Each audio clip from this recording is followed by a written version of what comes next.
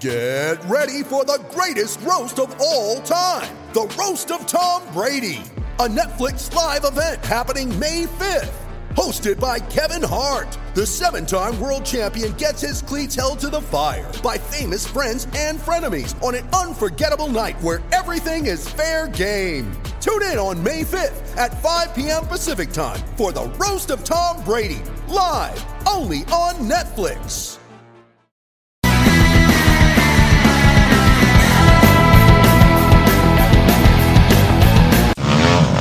Pit Pass Radio, America's weekly motorcycle talk show. I got me a date with some of the motocrossers up around the way. Your source for weekly updates on what's happening in the world of motorcycle racing. You know how fast you're going? Industry news, trends, the people involved. I'm Ricky Carmichael. This is Kevin Schwantz. This is Josh Teemuth. This is Kelly Smith. This is Travis Pastrana. This is Jeremy McGrath. And now, Pit Pass Radio. Hello again, everybody. It is Pit Pass Motor Racing Weekly. How are you? Of course, this is Pit Pass, part of the Evergreen Podcast Productions family. Check us out online at evergreenpodcast.com for a complete list and a diverse collection, if you will, as we work to bring you the best and most creative programs, a wide range of lifestyle programming. Our network features entertaining shows with highly creative and production values added at the very end. Yeah, that's why we have Jack and Leanne. Jack and Leanne are our on-air producers, and we appreciate that, but they are a part of the excellence and execution that we look for each and every week. So thanks, guys. Thank you. Yeah, and I noticed you never give Leanne a microphone. Why is that? Because there's not one in front of her. Oh, right. Okay. And then there's the whole sharing that comes with being married. Jack, maybe next time you could give her your microphone. No. She's still contagious. I saw. She was ill last week, right? Oh, yeah, she was very ill last week. All right.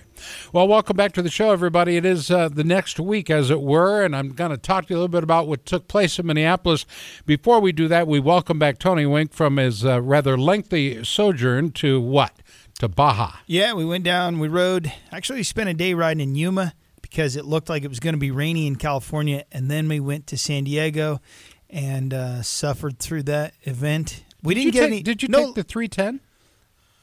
To Yuma? Yeah. Okay, just one. Now, we didn't have any line burns while we were sitting there watching the race, but it did suck. Watching it just rained. I felt bad for everybody racing.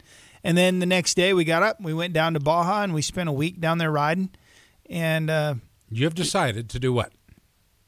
I have decided I'm going to Ironman remember we raced the Baja 500 right a couple years and won that. In the 30 Pro class. I'm going to race the Ironman class, which is me racing in the 1,000 in 2020. It's me racing 1,000 miles by myself. In the 500, we did a team race. This is going to be by myself from start to finish. And you have to ride the same motorcycle, obviously, and it'll be just me and the guys that usually, from what I can tell, the guys that race this are, I think, athletes first, sure, and then motorcycle racers, and I'm obviously the opposite. No. What you're doing right now is you're tuning up, and by that time you will be good to go. Well, we'll see. I ain't no spring chicken. I'm more of an old turkey, so it'll be interesting. But the guys that do this aren't skinny young guys. They're guys that have been riding the bike for a long time, and I think what I want to do is get on a team this fall. I can't do the 500. It doesn't work with my schedule, with running my racetrack and some other stuff that I got going, so business-wise. But in the fall, I can go down, and I'd like to get myself on a competitive team in the 1,000 and do a section that I haven't done before, and then just get more experience racing the Baja. I've only done it a handful of times, and I love it down there, obviously. So that's my plan, is to go down there this year and try to get on a team. And even if I don't get on a team, I'm going to go down and pre-run and just be around the race. It's a lot of fun. And then next year, I've got a lot of the puzzle pieces in place already. And even down to like a medic that's going to go with me, and because it's they take IVs and that kind of thing during the race. And so there's a lot that goes into a lot of detail. And we'll be talking about, of course, in the weeks in advance, and I understand Blake Shelton is racing this year. Any truth to that? The country star Blake Shelton.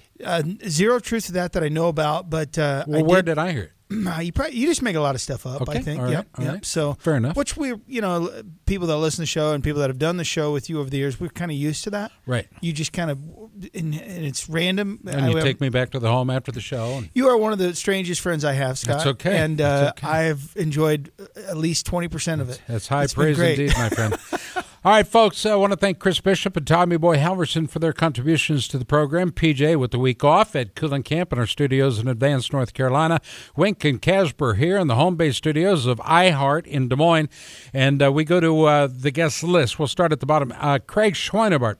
You know, one of the things I noticed in my garage, in my shop, as it were, it's kind of a dismal place unless it's all lit up. If I turn all the LED lights on, then I want to be in there. Okay, and there's not a lot of hiding in there. In other words, I see everything, all the stuff that needs to be done. We're going to have Craig on to talk about LED lighting and what you can do to your shops across the country that can make a big difference for each and every one of you. Any comps? Because I Sure. happen to have my race shop is dimly lit. Well, we have some bulbs, no fixtures, but yeah, we can hook up. Sounds great. We'll have Craig on. Before that, Carlin Gardner will be joining us, a professional motocross racer for 3 years, qualifying for 3 250 West Coast main events. We'll talk to him. Cooper Webb. Coop's going to rejoin the broadcast, 2015-2016 250 Supercross West Regional Champ. Evan Smith will be joining us, 2018 GNCC season. Finished it in 5th place overall. In the XC2 250 Pro class. So we'll talk to him. Let's see. We got Josh Stranger's on. I like that guy, and always a fun guest. And then, of course, we'll start the program off with a guy that, it says right here on the script, very patient. Talk all you want before you bring him on. All right. I hope Martin feels that way. Martin Costello. Martin, how are you? I'm good. Thank you for having me. You're welcome. Tell us, you rode for the IB Corp. What is the IB Corp, or is it a 1B Corp? No, it's IB Corp. It is IB Corp. Okay. Yeah, well, it was a motocross team. IB Corp as a brand is a multinational financial company. They work in the stock market a lot.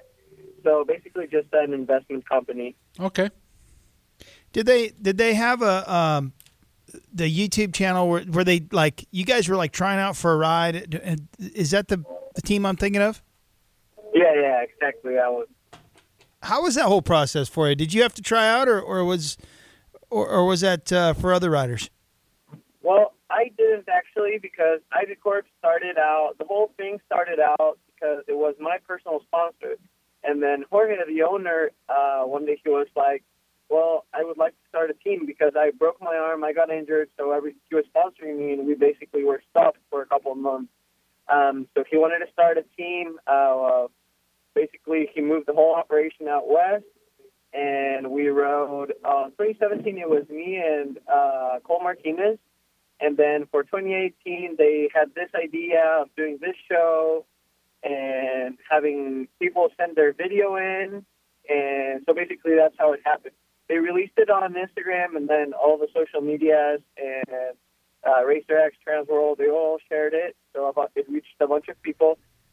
They got, I think, around 100 videos of different riders. Wow. Sending videos in, showing their skills. Out of that, they picked the top 40, I believe, and me, Justin Heft, the mechanics, Ryan Hughes, who was the trainer at that time, and the owners went together in the house. We watched all the videos, and we picked, I think, five finalists. And then those guys were flown out to Southern California. They all had identical bikes, and it was one full week of different tests. And Michael Weeb ended up winning the ride at the end. So, did you get to see the videos? Like, was there any funny ones, like people they obviously don't belong on a team? You have no idea.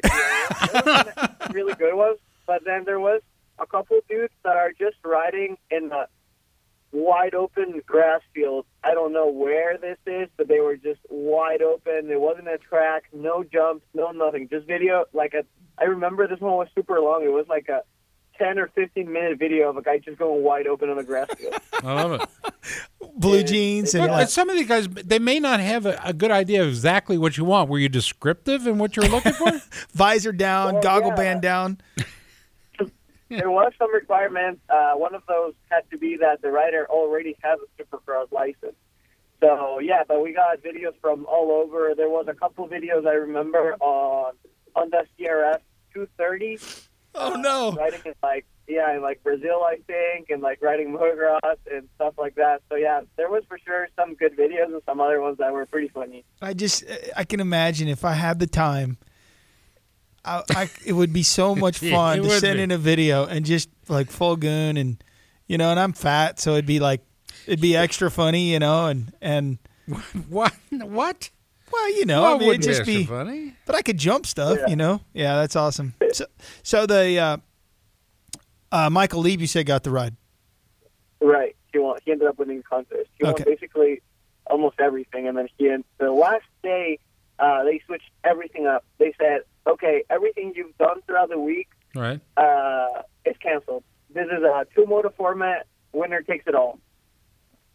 And Michael Lieb actually won both motors, I believe. He was going really fast, and he ended up winning. He is fast. Yeah. Yeah. So this year you're teamed up with Barek Suzuki, is that right? Yeah, that's right. What's that program like? So basically, last year I only had a Supercross ride. I ended up riding the first 2 outdoor nationals, so Hangtown and Glen Helen on the Nibicorp bike that I borrowed. I borrowed their box van. I borrowed my mechanic, and we went and we basically drove to Hangtown, raced there, raced Glen Helen, ended up doing pretty well. And then Cycle Trader Yamaha needed a rider. I did a fill-in ride. It only ended up being 1 round, which was a bummer. I really wanted to do more. Did pretty good. I think I went 14-14 in Colorado, and I literally only rode their bike on press day, the day before the race. And then after that, I was just kind of sitting around all summer, but Ivy Corp was nice enough to let me borrow a bike to stay riding on. And then I got a call up from Jamie at Twisted Development to come up to Mammoth and race it. So I did, and then when I was up there, I did pretty well. I ended up beating Myron, who is one of the team owners at Varex. We started talking, and then, this past December, it all came together. I didn't have a ride for Supercross, and, they decided to help me out throughout the first 5 rounds. Was our deal, so we ended up doing the 5 rounds, and that's over. But it was amazing. Everyone was great in the team. I appreciate everything they did so much. Bike was great. Twisted did a great job with the engine. It was super fast, super competitive. I was always up front in the start. We didn't have much time before the season on the bike, maybe 2 weeks before the first race. Wow. So we ended up actually riding a different suspension setting in every one of the rounds. That's fun. I was pretty happy at the end. I was obviously getting more comfortable every weekend. Had some ups, some downs, and then ended up doing pretty well in the mud in San Diego. Ended up with a 6. So pumped about that. So Martin, I was out at San Diego. It had obviously, unless you like no vision and sloppy mud, it wasn't any fun. Maybe this is old news because I've been in Mexico since that race. But there's a lot of talk about the lime situation where they put the lime in and it didn't. And they've used lime. I mean, back even in the 90s, I remember them using lime and obviously it didn't ever have the effect that it did on everybody's skin. And I saw on our way home we watched the race in my van this past weekend, and Ken Roxon said he didn't ride at all this week, or maybe just one time. He was off the bike because of lime burns. Did you experience that too? Or did you get burned? And what are your thoughts on the whole lime gate or whatever we're going to call it? I did get burnt actually. So what they explained to me that happened was that basically, like you said, they've been using lime for years. They've never had an issue other than the bikes getting destroyed, but never had an issue with the rider. What happened is that they uncovered the track at whatever time, like 2:30 or whatever time they uncovered the track, and then they put lime, and then it rained super hard, so there was a really big puddle on the starting line. So both lanes that went across the starting line had a big puddle in it. So then that's where the lime didn't mix with the dirt, but it was just kind of floating in the water. So that's why everyone got burned. That's why I got explained. Because it was just, like sitting in the water. It wasn't really mixed in with the dirt, so everyone got splashed on that. I was lucky to get 2 really good starts, actually, so I didn't get burned that bad. But right after practice, my pants were on fire, so I just rushed back to the semi, and I took all my gear off and my riding shorts off, and then I changed clothes. But I thought I just got monkey butt. At that point, I wasn't sure. I didn't know it was Lyme. I thought it was just monkey butt from me getting dirt in my boxers, but it burned really bad. So, well, the problem is, it's not the same Lyme that people are thinking about, like with Lyme disease, things like that. Martin, right? can you hear the song our producer's playing? Turn it up, Jackson. Here. Call me in the morning. It's called Put the Lime in the Coconut by Harry Nielsen. What's wrong with you people? What's wrong with you two? Listen, we can Knock find that off. humor I'm doing in what a I'm piece told. You're doing a great job at it, by the way. So legitimately, let's take a look at what's next for you. We've got about 4 minutes. What's next for you as far as teams, competition? Some guys are west, some guys are east. Where are we at? What are we looking for? Okay, so basically after San Diego, like I said, my five race deal ended. So this whole week and then last week, I've just been talking to as many people and teams as I've been able to. It's actually a great thing that happened because it's opened a bunch of lines of communication with big teams that I didn't have before, which is pretty cool. So yeah, working on the final details, my plans would be to finish off the 250 West Coast Supercross, and then if by then I don't have a full ride for outdoors, I would do the first 3 nationals and then try to find something to finish out the outdoor series, which is my goal. I really want to do good this year so I can have a Supercross and outdoor deal for next year. I would think you made every main, right? And you finished 6th in San Diego. Is that right? Yeah, I made every main, and I finished 6th in San Diego. I think that would warrant not only a ride, full-time ride, yeah, but definitely outdoors too. I mean, if you can go around that track and finish 6th in San Diego, you're an outdoor guy too, for sure. Yeah, I'm actually a little bit more of an outdoor guy, but like I said, this whole summer I just stayed here. I'm from Ecuador, by the way, so I usually go home in the summertime, take a month or 2 off. But I knew I struggled a lot with Supercross, especially at the beginning of the season, the past 2 years. So the whole summer I just stayed here. I borrowed a bike from Ivycorp, and I started riding the Supercross track as soon as they opened.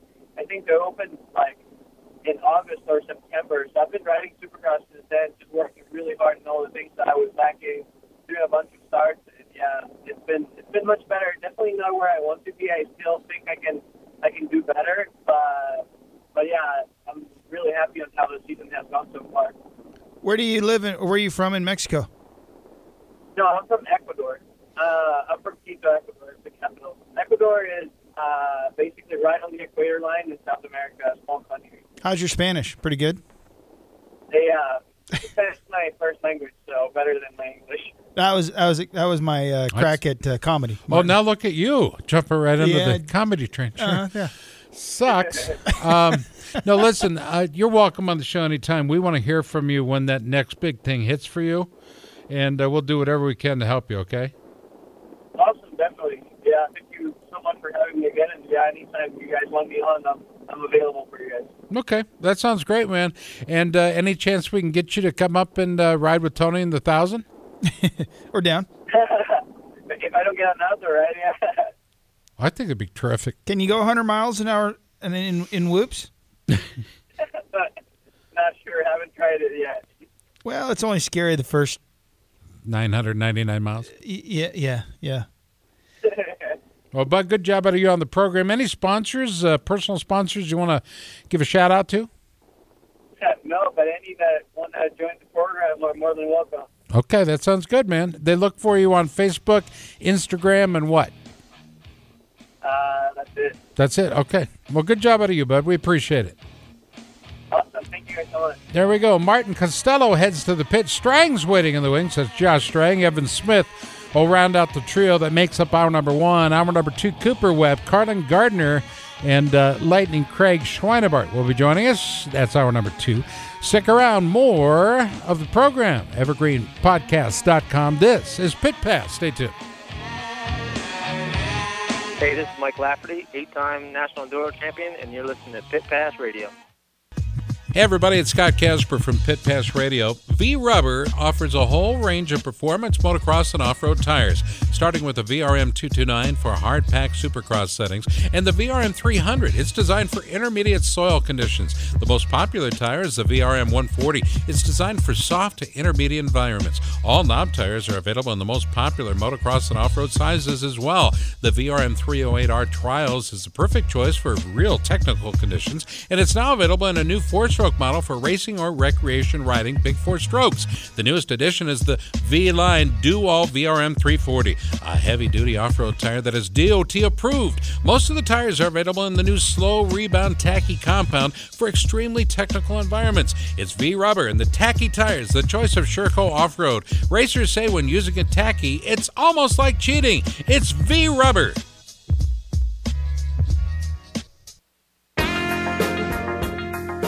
Hey Moto fans, we do our best to keep you in touch with what we're doing through our website, iHeartRadio, Facebook, Twitter, and more. Well, now you can listen to Pit Pass Radio on your handheld device anytime with the all-new Pit Pass app for Android or iPhones. Go to your app store now and download the new app Pit Pass at no charge. Yes, we have an app for that. It's the all-new Pit Pass app. Get it today. America's Motor Racing Talk Show, Pit Pass Moto Racing Weekly, comes your way each Sunday morning from 8 to 10, right here on Des Moines Sports Station, 1460 KXNO.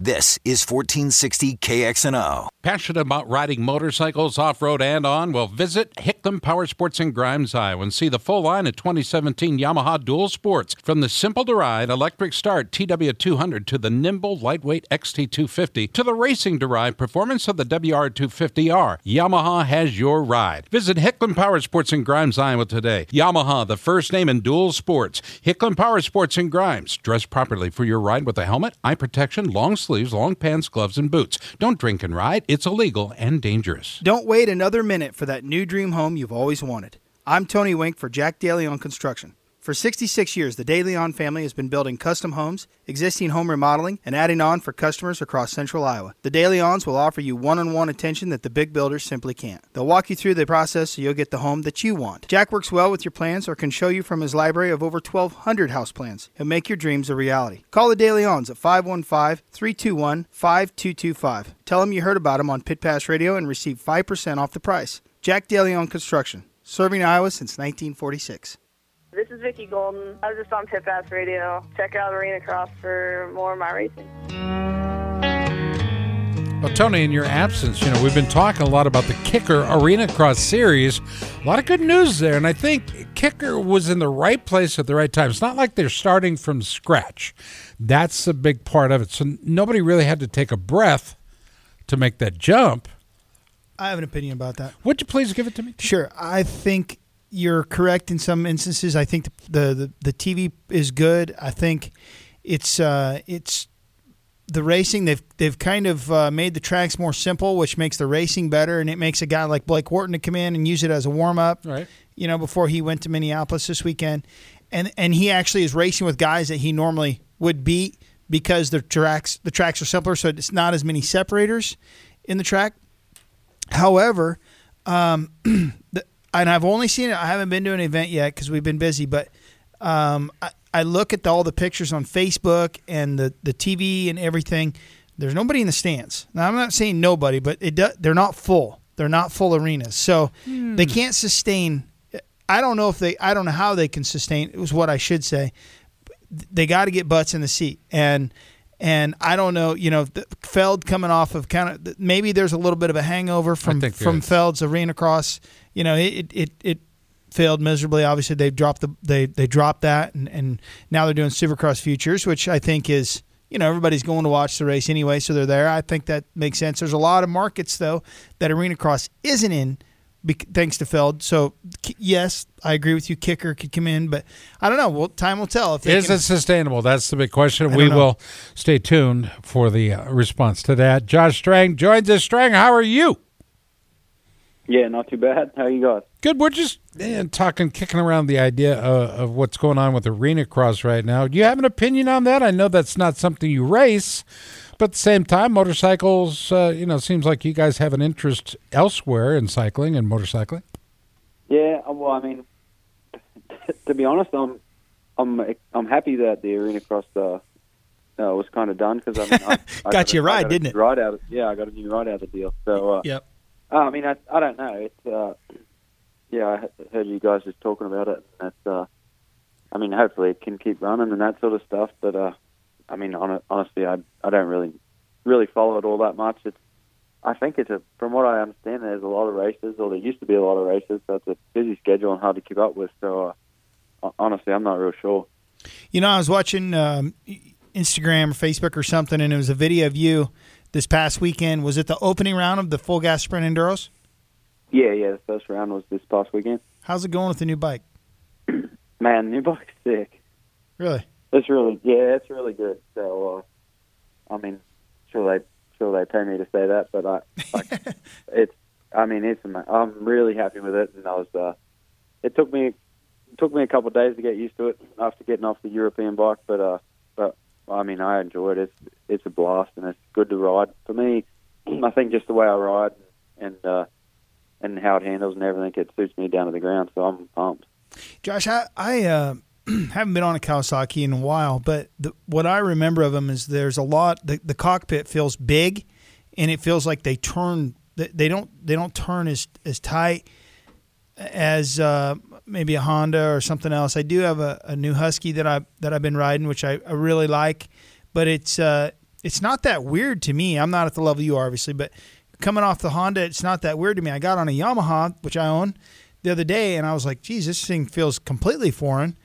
The Kawasaki, is it still kind of a big bike? I mean, I always say it's the same size, but does it feel bigger in the cockpit? Do you feel like you have a lot of room between, the pegs and the seat and that kind of thing?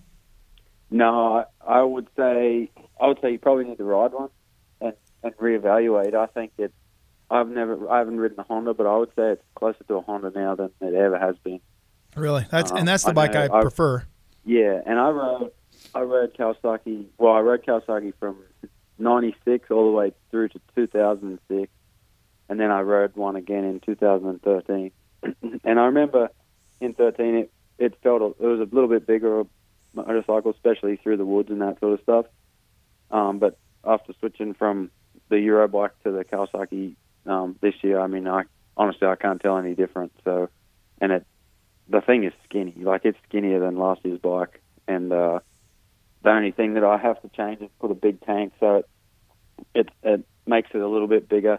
Not wider, just sits up. The seat has to sit a little higher when we put the big tank on and that sort of stuff. But with the full gas, we get to run the small tank, and man, the thing is so little. It's so little and nice. It is really good to ride. How'd you finish at the full gas? I knew you won one of the tests, but did you get second overall? Is that what it was? Yeah, so the full gas, it's a 2-day event, but they pay points for both days, which is kind of cool. So it's almost like a 2-round. Well, let's just call it a 2-moto format. So Saturday is 1 moto, Sunday is second moto. And so Saturday I started off a little slow, and I ended up 4th for the day. So I was however many seconds back, and then Sunday I ended up winning the day on time, and that moved me up to second overall for the weekend. So, I mean, overall for a first race on the new the Babbitt Kawasaki team, it was perfect. So, there's a couple of things we can work on, but as far as the bike goes, the whole team came down and everything, and it was everyone got along good. For us, it was perfect. Fred Andrews is helping with that program, right? Yeah, so Denny Bartz and then Fred Andrews is helping as well, and then Joey Mauer, he's my mechanic. So he's been wrenching for years, man. I couldn't tell you when he started, but he's got stories all the way back from Wyndham and all those boys back in the motocross, supercross days. So we got a good team going, and I have a teammate, Jordan Ashburn, as well. So, it's good. I'm really happy, and it's like, I don't know what you say. Let's just say the grass is greener on the other side.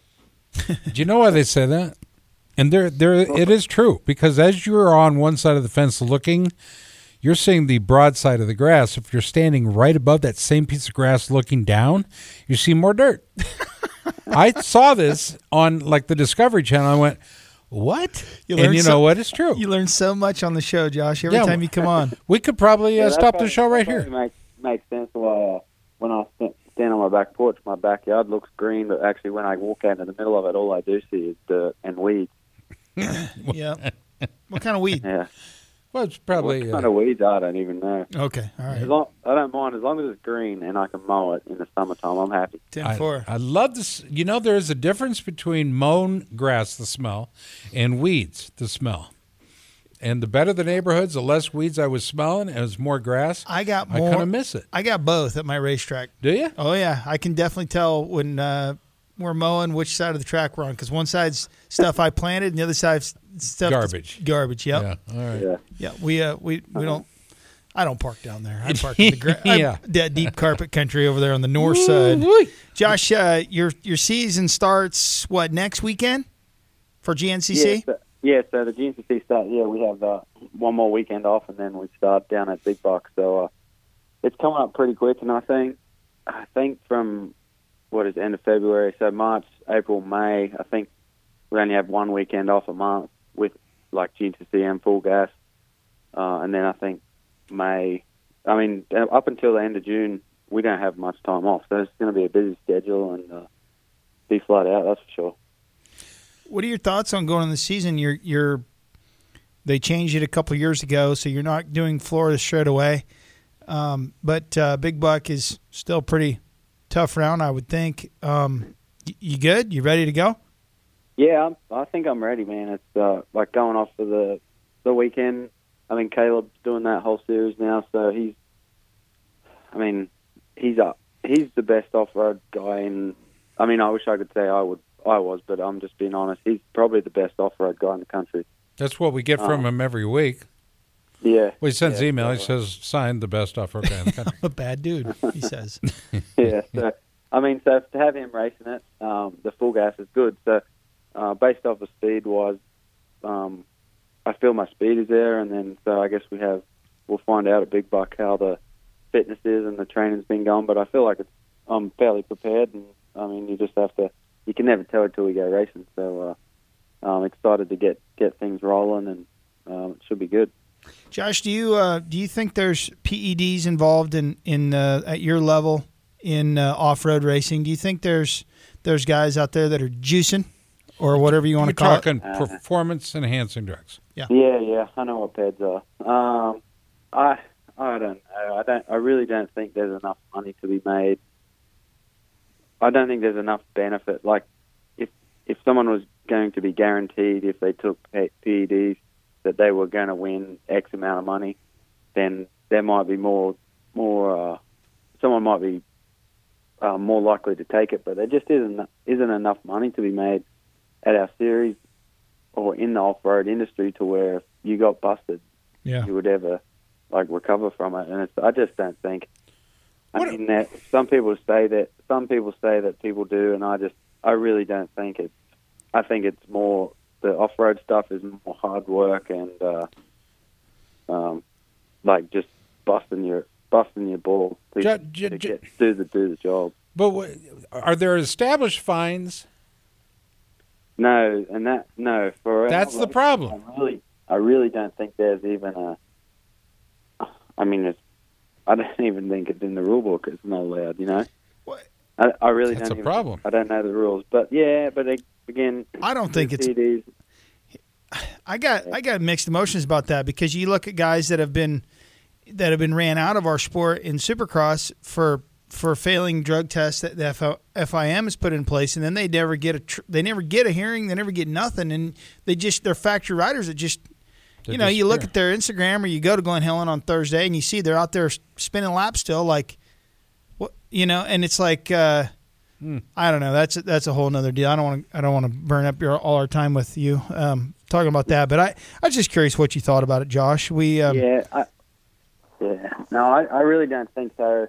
I mean, I'd be disappointed and upset if anyone was, and if anyone obviously, as you would be, but I really don't think so. I think the people that are doing well, I think they're working hard and hopefully doing it honestly, which I'm sure everyone is. Yeah.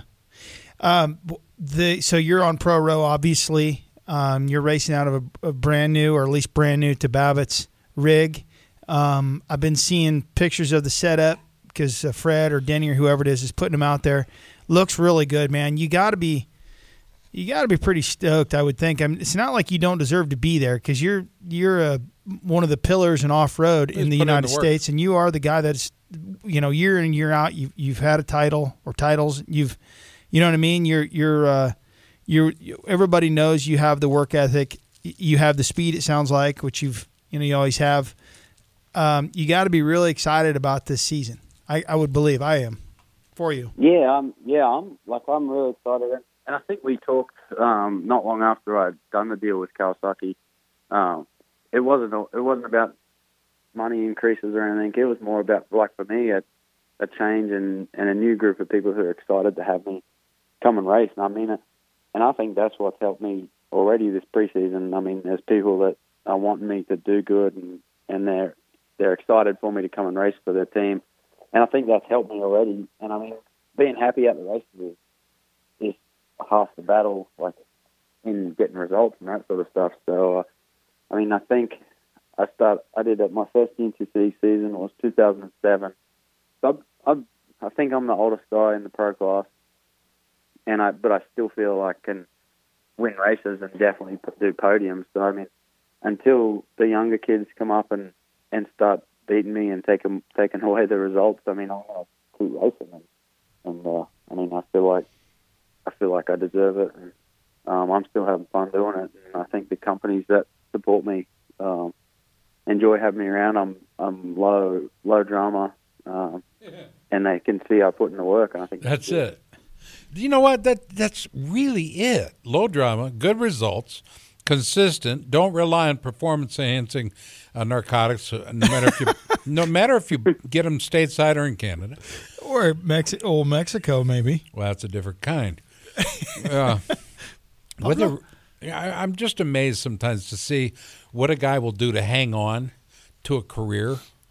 Or stem cells, for example. I've got a guy, a fighter, that has had both of his wrists broken and they would never completely heal. Goes to Mexico, gets 2 shots in each wrist, 100% healed. Have you heard about that? No, I haven't. Yeah, my sister had stem cells put in her knees, and she did a spin class with me tonight. Is that right? Yep. I didn't know that. See, that's a perfect. By the way, Josh, I got second in my spin class. She got 20th. I'm just saying. That'll teach her.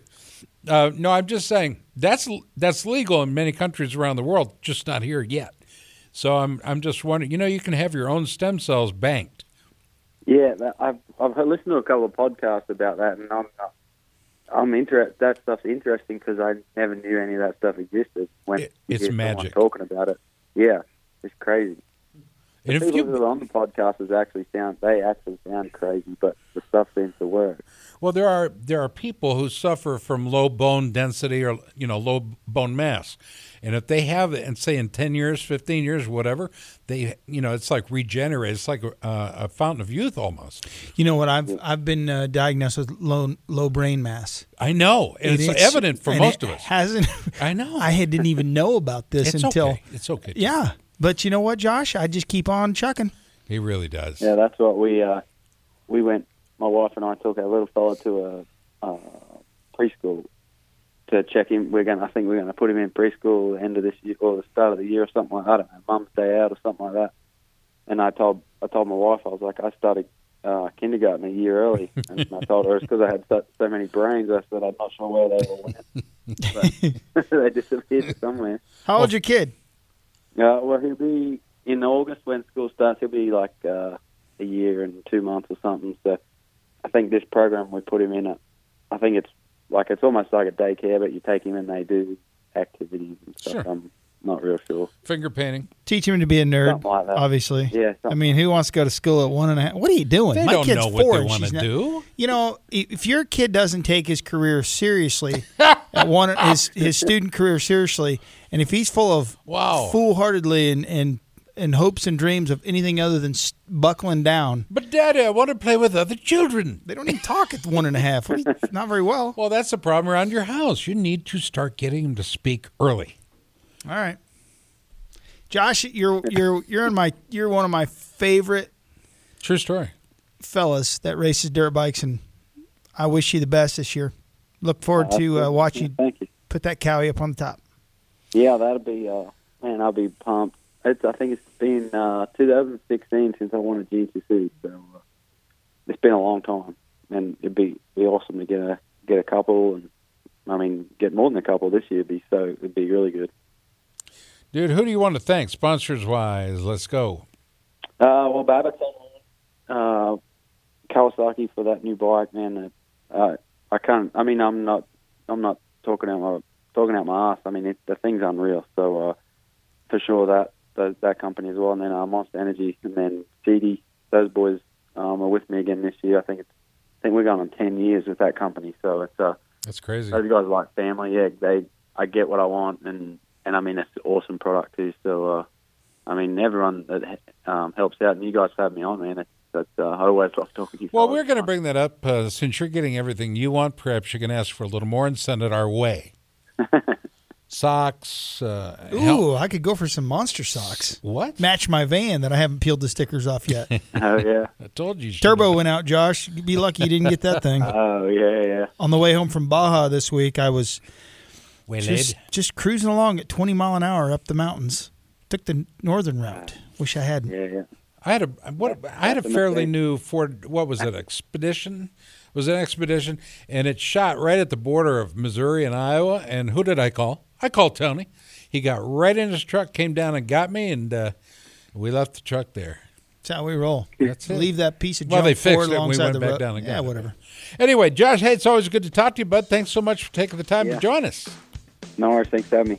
This portion of our show brought to you by Hicklin Power Sports. Look for them online in Grimes, Iowa, or as I said, online at HicklinPowersports.com. More on the other side. Wait in the wings. We got another cat, Evan Smith, waiting to talk to each and every one of you. This is Pit Pass. Stay tuned.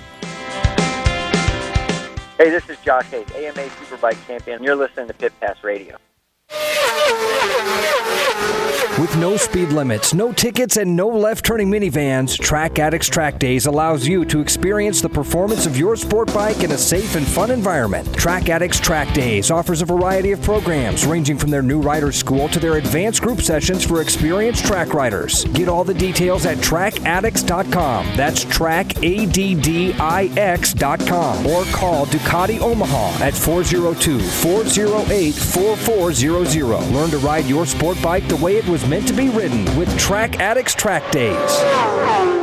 With the tremendous amount of horsepower and torque created by modern dirt bikes, today's racewear must withstand tremendous forces. It must breathe well, be lightweight and protective, yet still durable. Fly Racing created its Evolution 2.0 racewear to fulfill these requirements. Evolution 2.0 features the industry's first BOA closure system race pant designed to provide custom comfort, smooth, even closure, no pressure points, and simple one-handed adjustment. Add to that the Evolution 2.0 ProFit Advanced Ventilation Jersey and Premium Race Glove, and you have Generation Next racewear, built to withstand the extreme conditions created by the modern dirt bike. For more information, visit flyracing.com. It's much more than a piston company. Wiseco now offers a full line of quality performance products, including forged pistons, precision forged clutch baskets and hubs, crankshafts, camshafts, forged connecting rods and valves. At Wiseco, we offer accessories for just about any motorcycle, ATV, snowmobile, personal watercraft, outboard marine engine, or automobile on the market today. After 70 years in the business, Wiseco has established a great reputation as a brand that can be trusted to deliver high-quality performance products for power sports enthusiasts and professionals. Wiseco. America's motor racing talk show, Pit Pass Motor Racing Weekly, comes your way each Sunday morning from 8 to 10 right here on Des Moines Sports Station, 1460 KXNO. 1460 KXNO. The Yamaha YZF R3 sport bike at Hicklin Power Sports and Grimes is the most exciting and affordable way ever to join the exclusive world of Yamaha R-Series Superbike performance. It features a potent fuel-injected 321cc liquid-cooled parallel twin engine for great acceleration, a slim, lightweight chassis for sporty, agile handling, a low seat height to get both your feet firmly on the ground for added confidence, plus legendary Yamaha Superbike styling guaranteed to turn heads, all at a super value. No wonder Cycle World calls it a bargain, and RevZilla hails it the new king of the hill when it comes to entry-level lightweight sport bikes. Visit Hicklin Power Sports in Grimes today to see the incredible Yamaha R3. And for more information, visit YamahaMotorsports.com. Dress properly for your ride with a helmet, eye protection, long sleeve shirt, long pants, gloves, and boots. Do not drink and ride. It's illegal and dangerous. The point is good. Drink Swell Vodka, proudly and carefully distilled and filtered in Iowa. Like Swell Vodka on Facebook. Find Swell at fine stores that sell spirits. Hey, this is Ryan Dungey, and you're listening to Pit Pass Radio.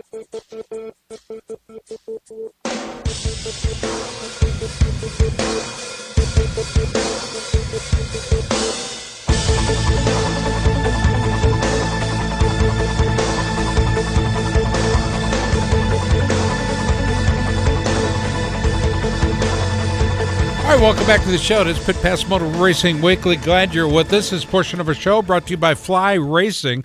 Look for Fly Racing at a dealer near you, and if they don't have it, ask them for them to carry it. You know, it's easy enough to do. By the way, right now you can upload your photos to the Fly Wall. Fly Racing loves to share photos of its fans, which is why they created the Fly Wall. The Fly Wall, well, it's a fun way for Fly Racing fans to share pics on the Fly Wall, and it's also on the racing website. Simply head over to flyracing.com. Look for the Fly Wall, and it's a menu you can pull down in the upper right-hand corner of the home page. Choose Post a Pic and upload a favorite photo of yourself or somebody in your gang or whatever. It doesn't really matter. They will take it from there. Flyracing.com. Get yourself on the Fly Wall today.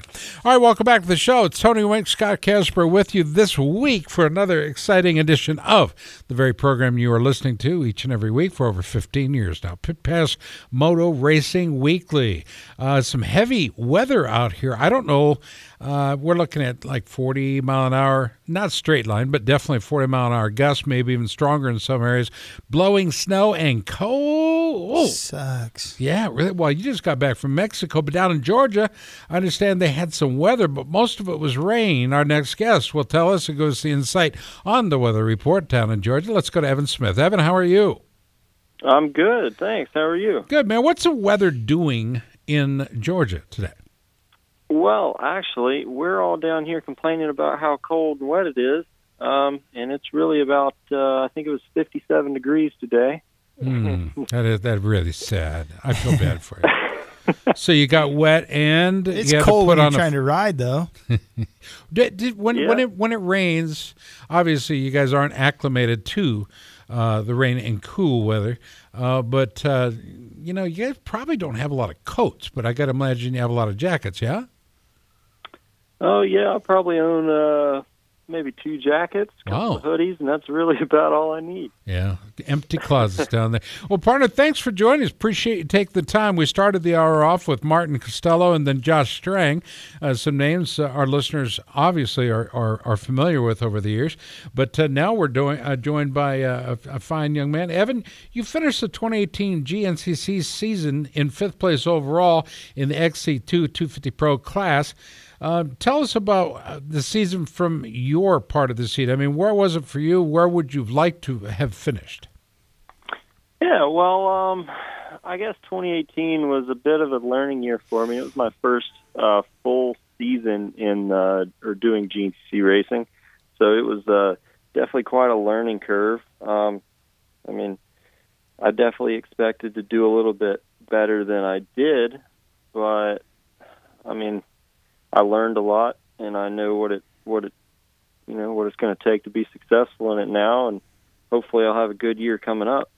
What was your background like, Evan? Did you do the Mid-South, or what series did you come out of? Mainly Citra and Sorks. Okay.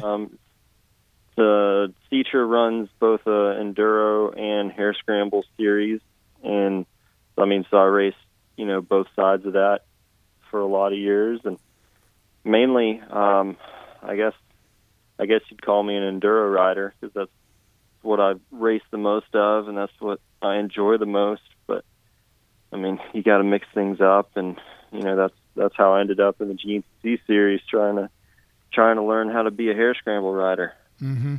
I'm looking at your results, and you started off with a 6. You finished 22nd in round 2, but then the rest of them were all top 10s, even a lot of top 5s.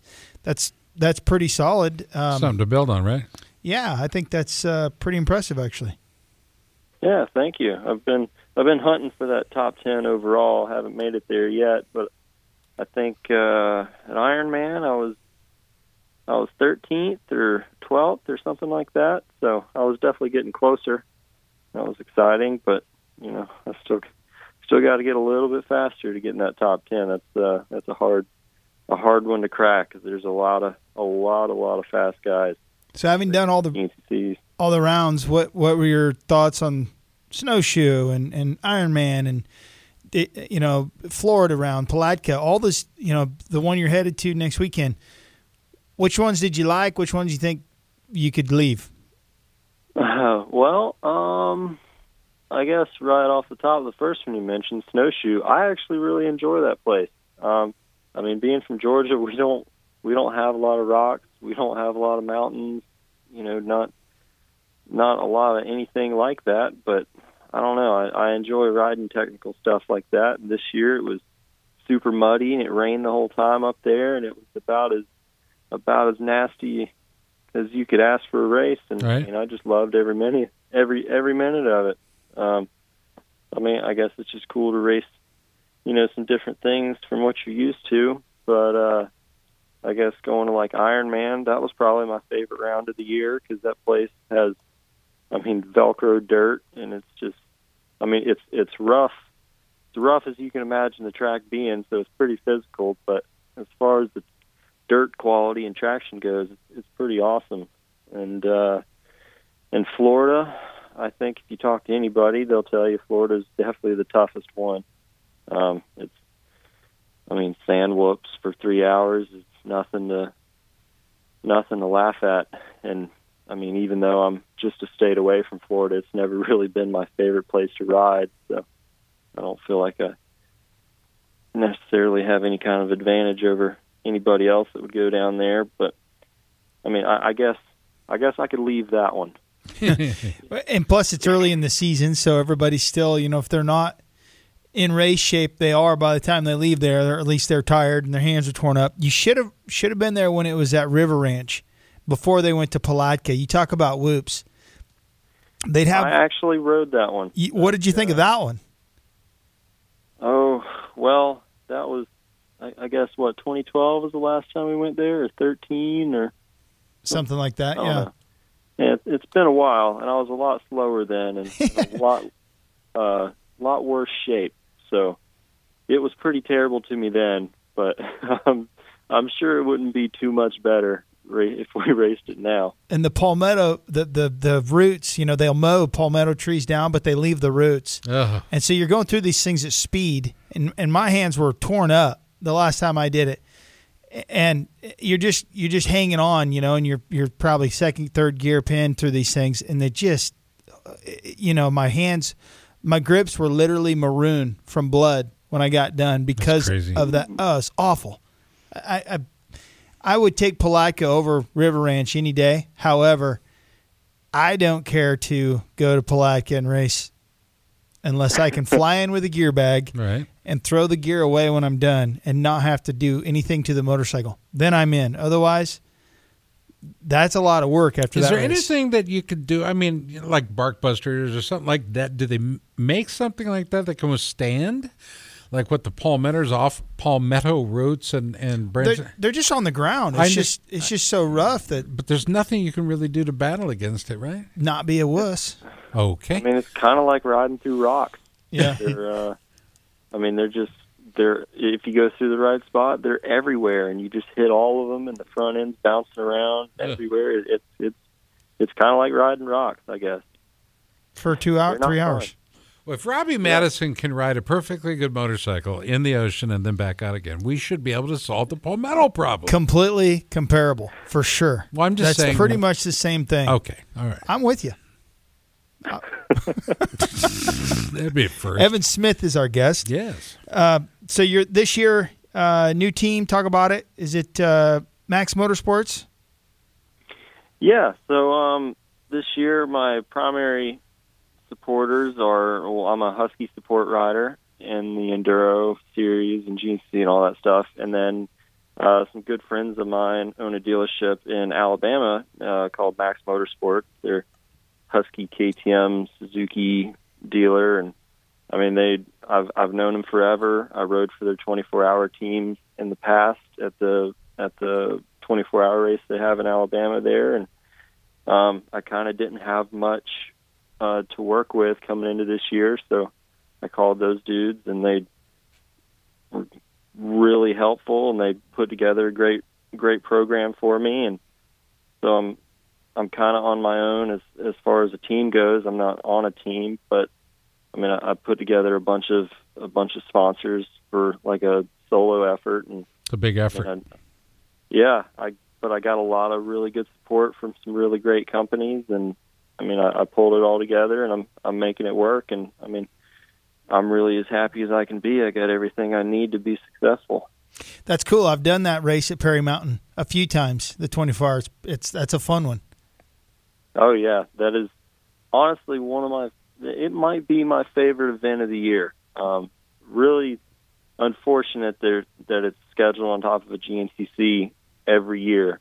So disappointing. Now that I'm running those, I can't go there anymore. So that really sucks. But were you there the year it rained and they had to stop in the middle of the race? Yeah, the team I was on, it was the Max Motorsports team. We were leading when they called it, and we started off at whatever it was, 5 or 6 a.m. Wow. Whenever they started again, and we took off first, and we ended up melting a Stator and a Husky 450, and we lost that race about an hour from the end. That's fun. Yeah. Great memories. Something tells me it's a bit sarcastic. All right, let's go. Before we're out of time completely, Evan, I do want to give you a chance to list off some of those sponsors, realizing you probably won't be able to hit them all, but we'll give you an opportunity to do your very best. So who are the sponsors that are helping you go race? Okay, yeah. So, like I said, Husqvarna, Max Motorsports, FXR Gear, Forma Boots, Bell Helmets, G2 Ergonomics, HBD Graphics. I brought IRC tires on this year. They're kind of shy in the off-road world, but hopefully we can get those guys back being a big name, and some others like SRT, C Concepts, IMS, Pro Circuit Pipe. Anybody else? Sorry, I forgot you, but hey, you gave it a good shot, okay? And you know what? We'll have you back. I very much appreciate you guys having me on. Did a good job, man. Appreciate it, Evan. Hey, be safe out there. Race and race to win, okay? I will. Thank you very much, sir. You'll have a good one. You betcha. Cooper Webb coming up. Carlin Gardner and Craig Schweinebart. We got some tough ones to pronounce over the next, 60 minutes or so. Stick around. Hour number 2 of the big program's coming up next. Part of the Evergreen Podcast Network. This is Pit Pass Motor Racing Weekly.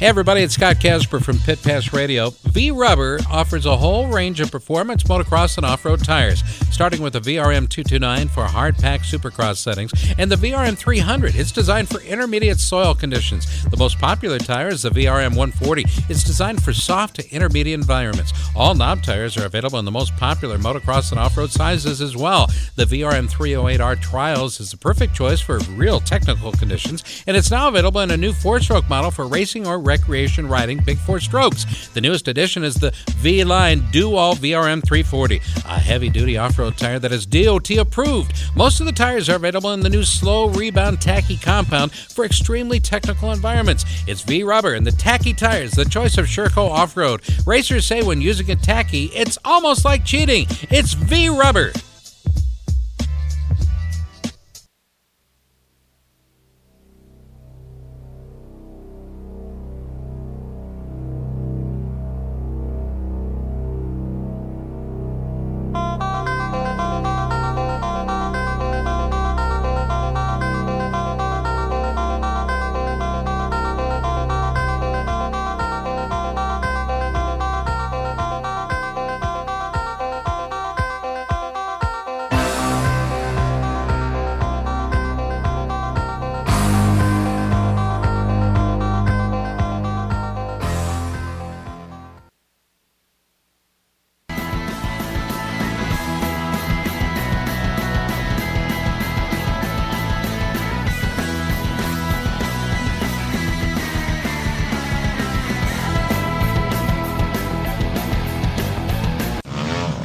Pit Pass Radio, America's weekly motorcycle talk show. I got me a date with some of the motocrossers up around the way.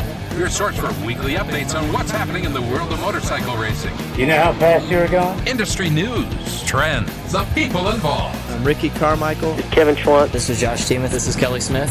This is Travis Latrobe. This is Jeremy McGrath. And now, Pit Pass Radio. All right, welcome back, everybody. Hour number 2 of the big program. As we continue, this is Pit Pass Moto Racing Weekly, part of the Evergreen Podcast Network, a great family of podcasts covering a large and varied range, and we encourage you to check them out. Entertaining shows, we got them. Highly creative and with tremendous production value, we got them too.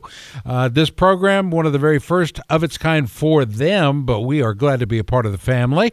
Again, it's Evergreen Podcasts. Look for them online at evergreenpodcast.com. Hour number 1, great guests. Martin Costello, Josh Strang, and Evan Smith. Hour number 2, we will light up your life.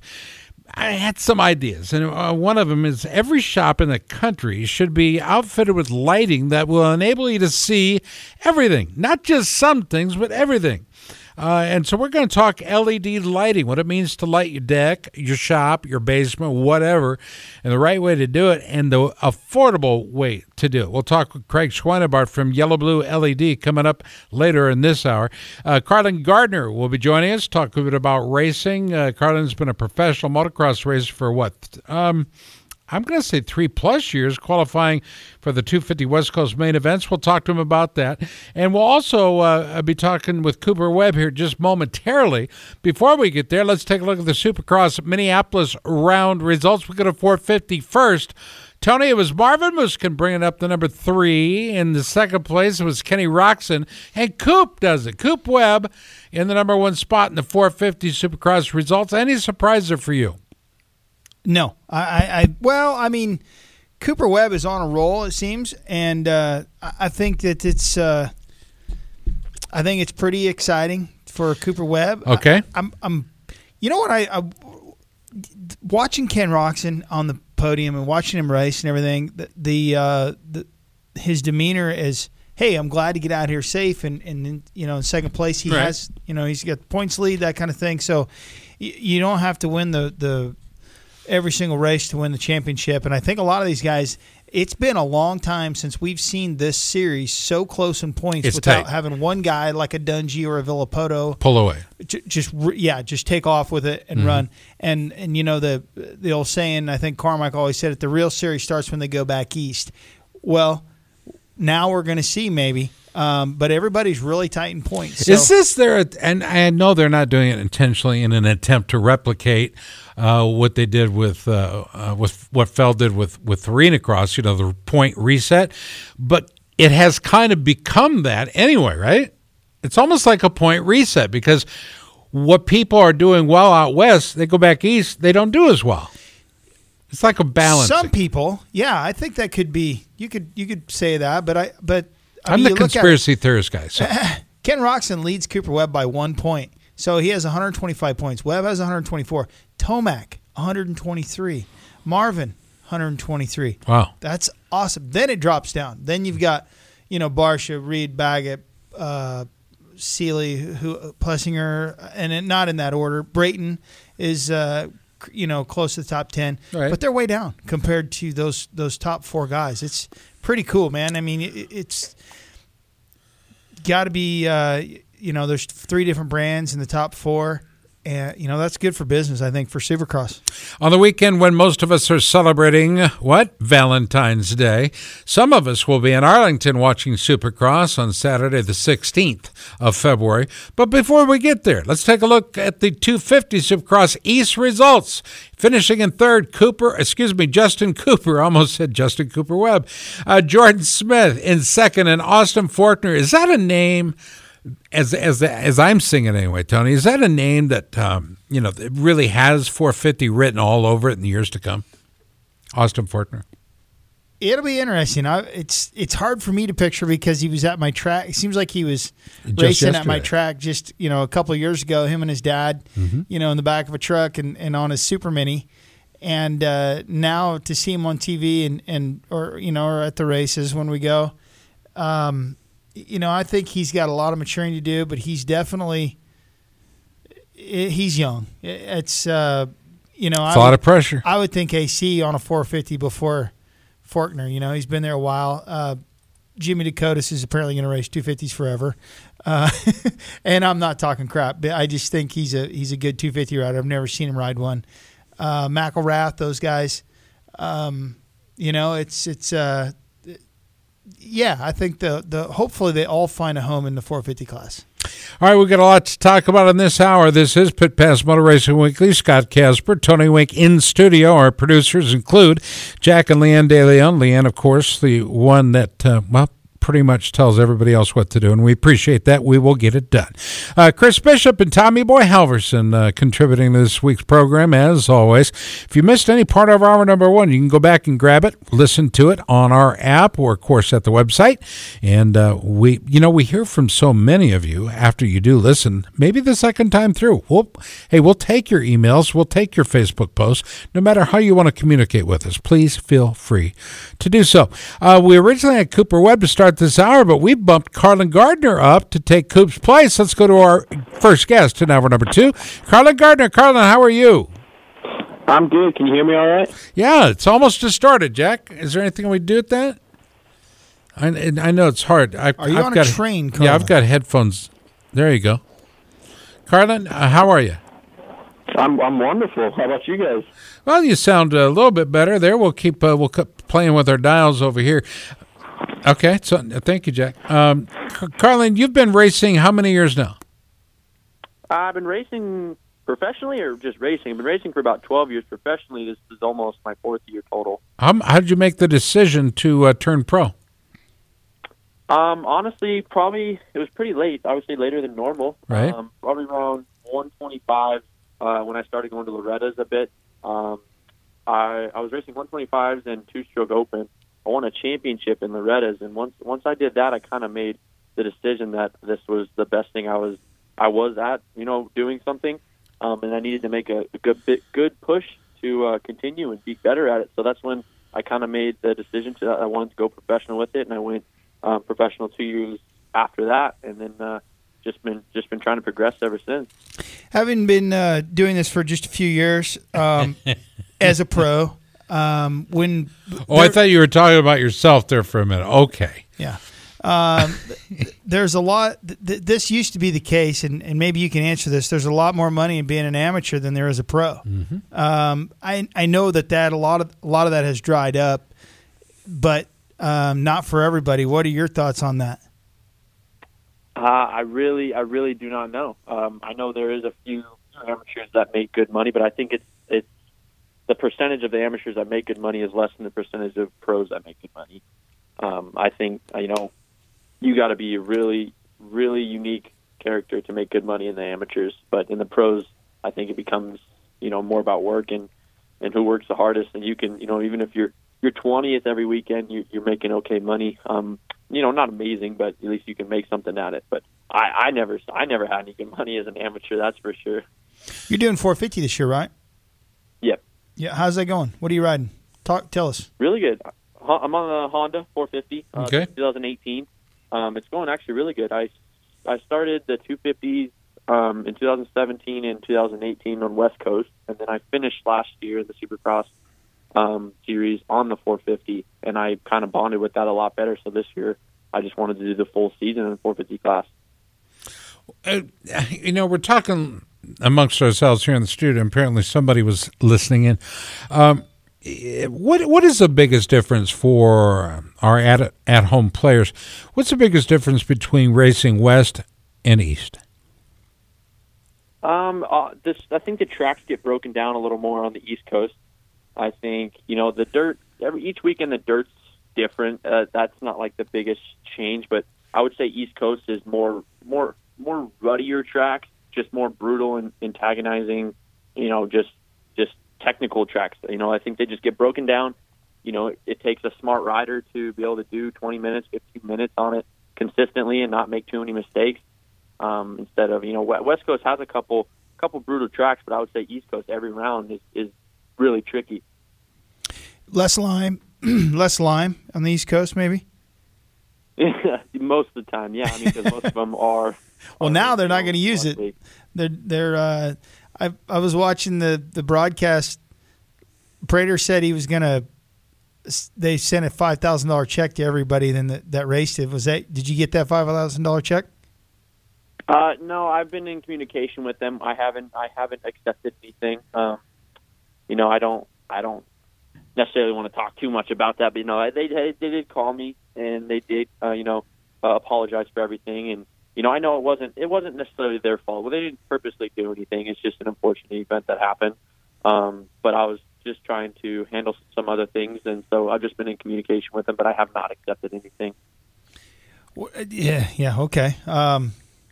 Sounds like there's more to that, and I will not push it. But that's the thing with when you're the organizer, promoter, whatever you want to call it, and they're definitely promoters.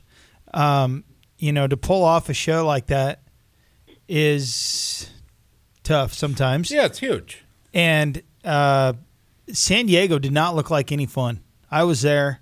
It wasn't fun watching, I'll tell you that. Even if I was dry, which I opted to not wear my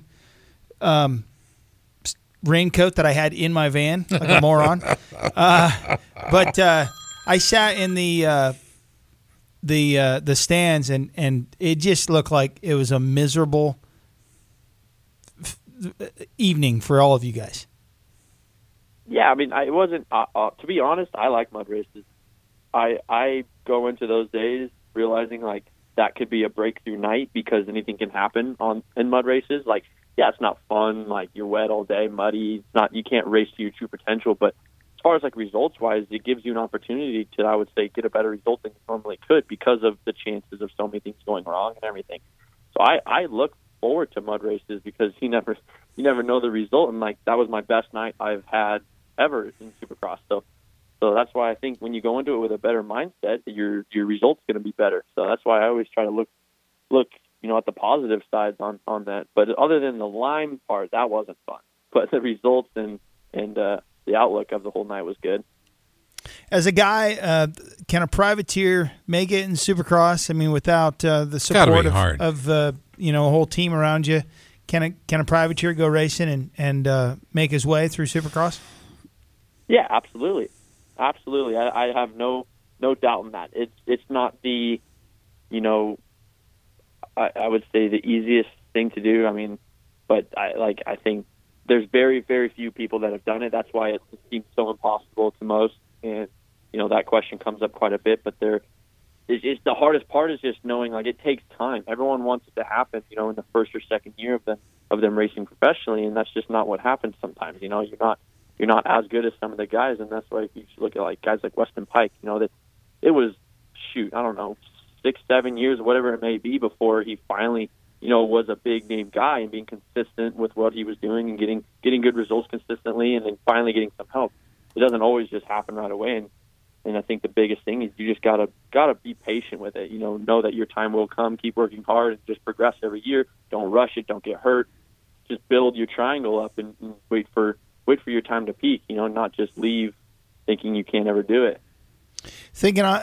Talking about Weston Pike, I knew him in like 2011, 10, 11, 09, 10, 11, and I was running a team out west, and then we did a 450 program with Nick Way and Matt Gerke, Matt Bonney, and a few other guys on 450s.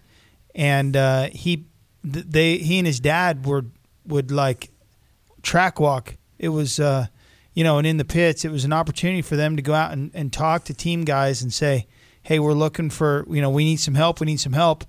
And I never had a place for Weston, not because of him or anything. I just didn't. It never came together. But I never would have guessed that he would be as successful as he was. He's just too big of a guy. He was. He's not now.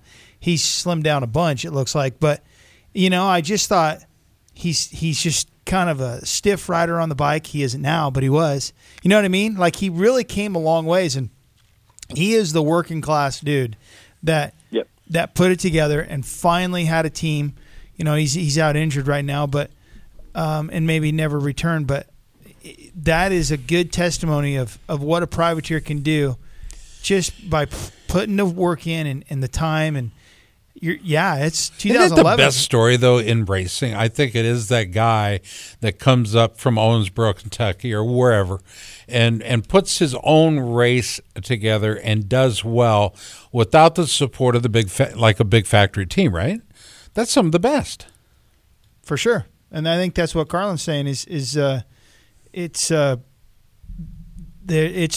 and it's a long road to hoe, isn't it? Sure, it's a long road to hoe, isn't it?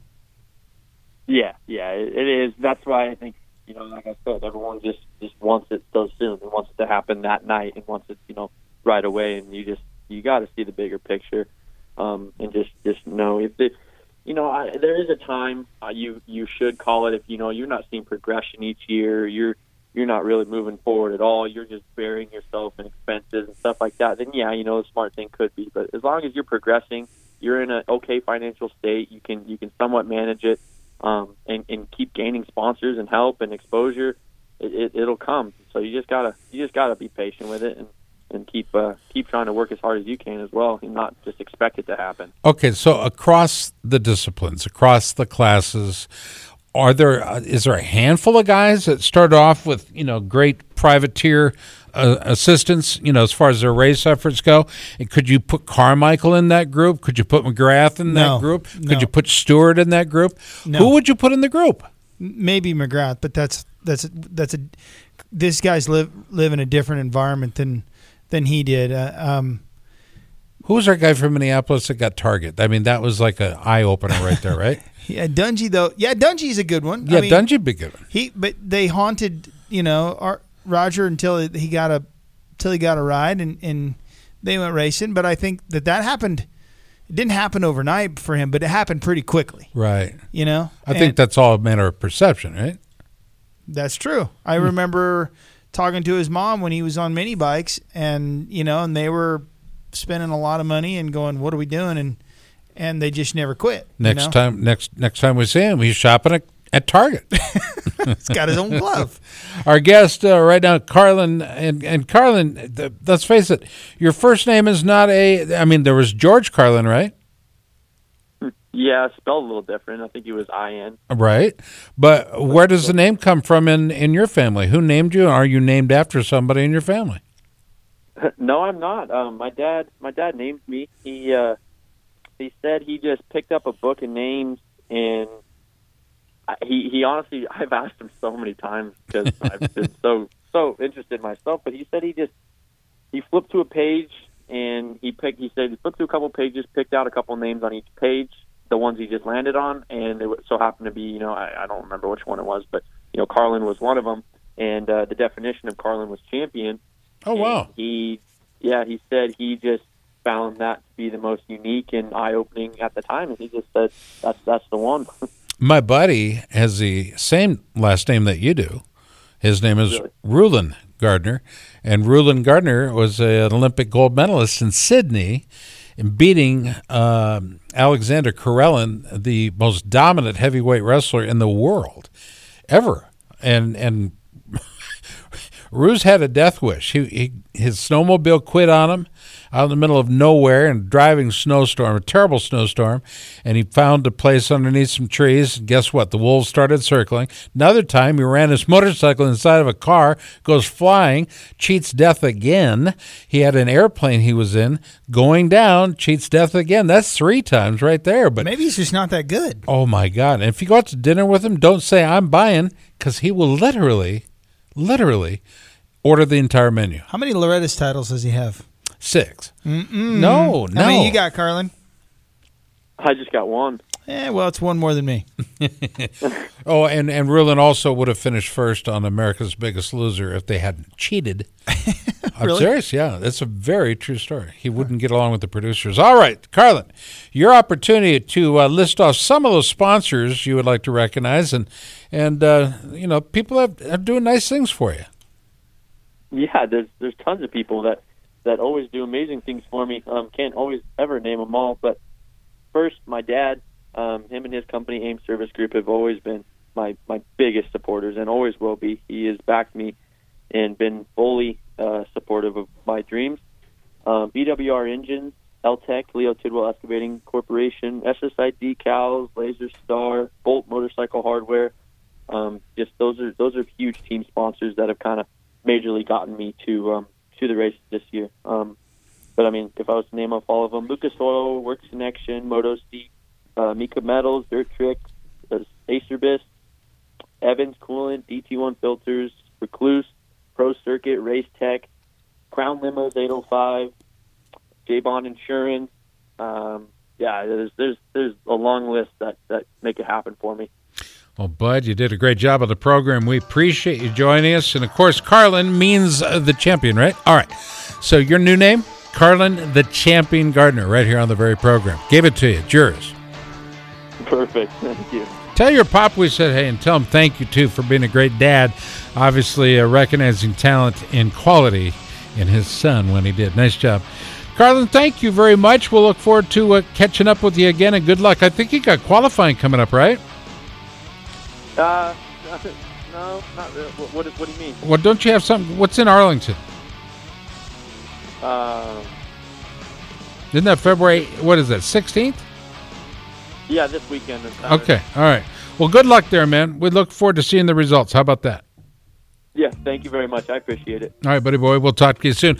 It is Pit Pass Motor Racing Weekly. Glad you're with us. This portion of our show brought to you by our good friends at Wiseco. Wiseco, performance products. Well, you know what? If a dealer doesn't carry Wiseco, something's wrong. There's something off the track. We need them to carry Wiseco products. They do everything. Forge pistons, precision forged clutch baskets, clutch hubs, crankshafts, forged connecting rods, valves, and a lot more. If you drive a car, a boat, PWC, doesn't matter, snowmobiles, they got all that stuff, man. One name, one solution, Wiseco. What's up, guys? Trey Kennard here. And I ride the 450 class. You're listening to Pit Pass Radio.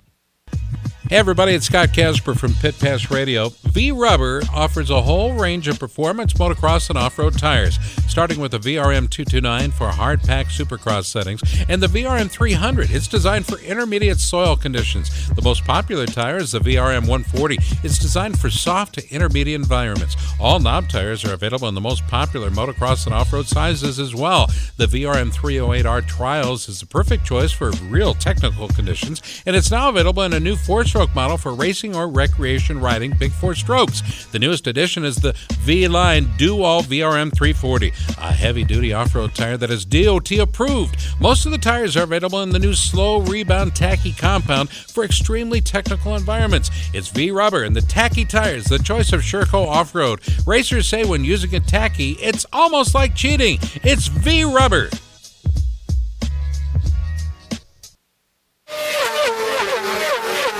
With no speed limits, no tickets, and no left-turning minivans, Track Addicts Track Days allows you to experience the performance of your sport bike in a safe and fun environment. Track Addicts Track Days offers a variety of programs ranging from their new riders school to their advanced group sessions for experienced track riders. Get all the details at trackaddicts.com. That's trackaddix.com. Or call Ducati Omaha at 402-408-4400. Learn to ride your sport bike the way it was meant to be ridden with Track Addicts Track Days. It's a fact. The best you've ridden is the best you know. Until you've ridden Racetech suspension, you haven't experienced the best suspension possible. Racetech is the science of suspension for ATV and UTVs, motocross, freestyle and stunning, off-road, supermoto, road race, sport bikes, cruisers, touring and vintage bikes, as well as adventure riding. With gold valve kits to upgrade your stock forks and shocks and our G3S Custom Series shocks, you too can have the Racetech suspension advantage, and it's all made in the USA. For more information about Racetech products and applications, visit our website at racetech.com. America's Motor Racing Talk Show, Pit Pass Motor Racing Weekly, comes your way each Sunday morning from 8 to 10, right here on Des Moines Sports Station, 1460 KXNO.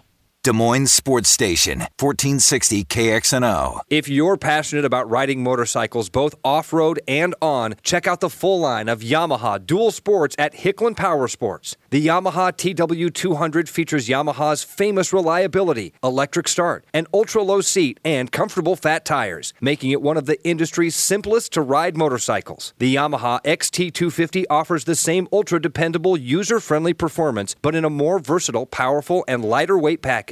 And for riders who like to take their fun off-road more than on, there's the high-performance, enduro-derived Yamaha WR250R, featuring long travel suspension and advanced high-end design. Whatever your budget or riding style, Yamaha has a dual sport model that's right for you. For more, visit YamahaMotorsports.com today. Then visit Hicklin Power Sports in Grimes to see the new 2017 models from Yamaha, the first name in dual sports. Dress properly for your ride with a helmet, eye protection, long sleeves, long pants, gloves, and boots. Do not drink and ride. It's illegal and dangerous. Don't wait another minute for that new dream home you've always wanted. I'm Tony Wink for Jack DeLeon Construction. For 66 years, the DeLeon family has been building custom homes, existing home remodeling, and adding on for customers across central Iowa. The DeLeons will offer you one-on-one attention that the big builders simply can't. They'll walk you through the process so you'll get the home that you want. Jack works well with your plans or can show you from his library of over 1,200 house plans and make your dreams a reality. Call the DeLeons at 515-321-5225. Tell them you heard about them on Pit Pass Radio and receive 5% off the price. Jack DeLeon Construction, serving Iowa since 1946. This is number 44, Taylor Knapp, and you're listening to Pit Pass Radio. All right, welcome back to the show. Pit Pass Motor Racing Weekly. No matter where you are, perhaps across the country are experiencing weather like we are, some 40-plus mile-an-hour winds and gusty, and that's blowing snow all around us. So we are in the iHeart studio staying warm and talking motorcycle racing. And Tony, you just got back from Baja. I did. Had a good time down there. We went and rode. Well, we went and rode in Yuma, Arizona, and then some of my old stomping grounds when I graduated high school. Went out there for a winter and rode. And we went and hit some. I had to ask for directions to it. Once I got there, I'm like, oh yeah, I know this place. But then we went over to San Diego and watched the Slop Fest to the Lime, and that wasn't any fun actually. It was probably better on TV. But then we went down and rode in Baja for a week. Had a blast. We went to San Felipe, Ensenada, San Quintin. Went fishing. I'd never cared to go deep sea fishing on a canoe. It was such a small boat, but everything else is really good. Did you get seasick at all? I have a video of me throwing up for like a good 10 solid minutes. Boy, that's a struggle. Here's the thing, though. Yeah. I'm pretty proud of myself because I went back, I rebounded, and we went riding the rest of the day. Some people, by the way, when you throw up over the side of a boat, they call it chumming. Well, it was so rough that the waves were about taking my head off, so I finally just used a cup for the rest of the time and just kept dumping it. Now you know so gross. Yeah, right. So I'm not as good as fishing as in the Gulf Coast off of in Florida, for example. I'm going to apologize to you right now, folks, if you're listening on a Sunday morning before church. Oh, yeah, that's right. There you go. All right, welcome back to the show. This is Pit Pass Motor Racing Weekly. Wink back in his chair. Casper right here. That's me. And we just had, I think, a pretty interesting conversation with Carlin Gardner as he will look to compete again on the weekend. Carlin will be at round 7 in Arlington, Texas. Looking for a main event spot there. So we'll look forward to the results next week, see how he does. All right, next up, we're joined. Tony, you do the intros on this one, would you? Well, this is a guy that I think I used to watch him on, and I'll let him. It's Kenny Yoho, and he's an old pro, and I think I used to watch him on some videos or whatever, and he was putting together, or he has a race series in Florida, and I was down there my dad's house, and hey, there's a local motocross race. So I went and hit it on my Baja bike, of all bikes, and he and I hit it off. So I really like Kenny Yoho. We've had him on the show before. We welcome him back. What's up, Kenny? How you doing, guys? I appreciate you guys giving me the time and the opportunity to get on here and speak my piece. Tony. We got a lot of stuff going on down here in Florida, as I'm about to kick off my 6th season of racing. And this year we're going live, so you can tune in on Sundays on our race days and go on nationalsportsbroadcasting.com. Okay. Click on the I4MX link, and you can actually watch local Florida racing on Sundays. That's cool, though, right? I mean, that's how you grow. Yeah, that's the whole goal. Is we're trying to take a step this year and take that next step to getting some more sponsors, and we got some really, really good sponsors with Honda Contingency Program, also YZF Pit Bikes. They're a pretty new pit bike company, and they're supplying us like 5 pit bikes. So a lot of stuff, a lot of fun planning. This weekend's going to kick off round 1. Now, Tony, if you've got time, you've obviously got Rockwell, and they do have Rockwell Time, that is, as one of the sponsors, Extreme Power Sports, etc., Family First MX. How do you? Who's marketing this for you, Kenny, or is it you? It's basically me from ground up. My dad's on the motocross track for many years, Dade City Raceway. So I learned a lot from my dad growing up, but I eventually branched out on my own and kind of learning as I go, as I should say. But, with my racing background, I got a lot of good contacts with tracks and sponsors, and so it definitely helps me. Can you recap kind of your career? Because I didn't have my, we're Jack still efforting to get a hold of Cooper Webb, and you and I had messaged each other earlier today. And I said, absolutely, I'll get you on. I didn't know it'd be tonight, or today, if you're listening. Yeah, but I'm stuck. But can you kind of, recap that? I started, when I was 2 years old. So I've been riding my whole life. I'm 42 years old now. So, I raced locally at my dad's track for many years.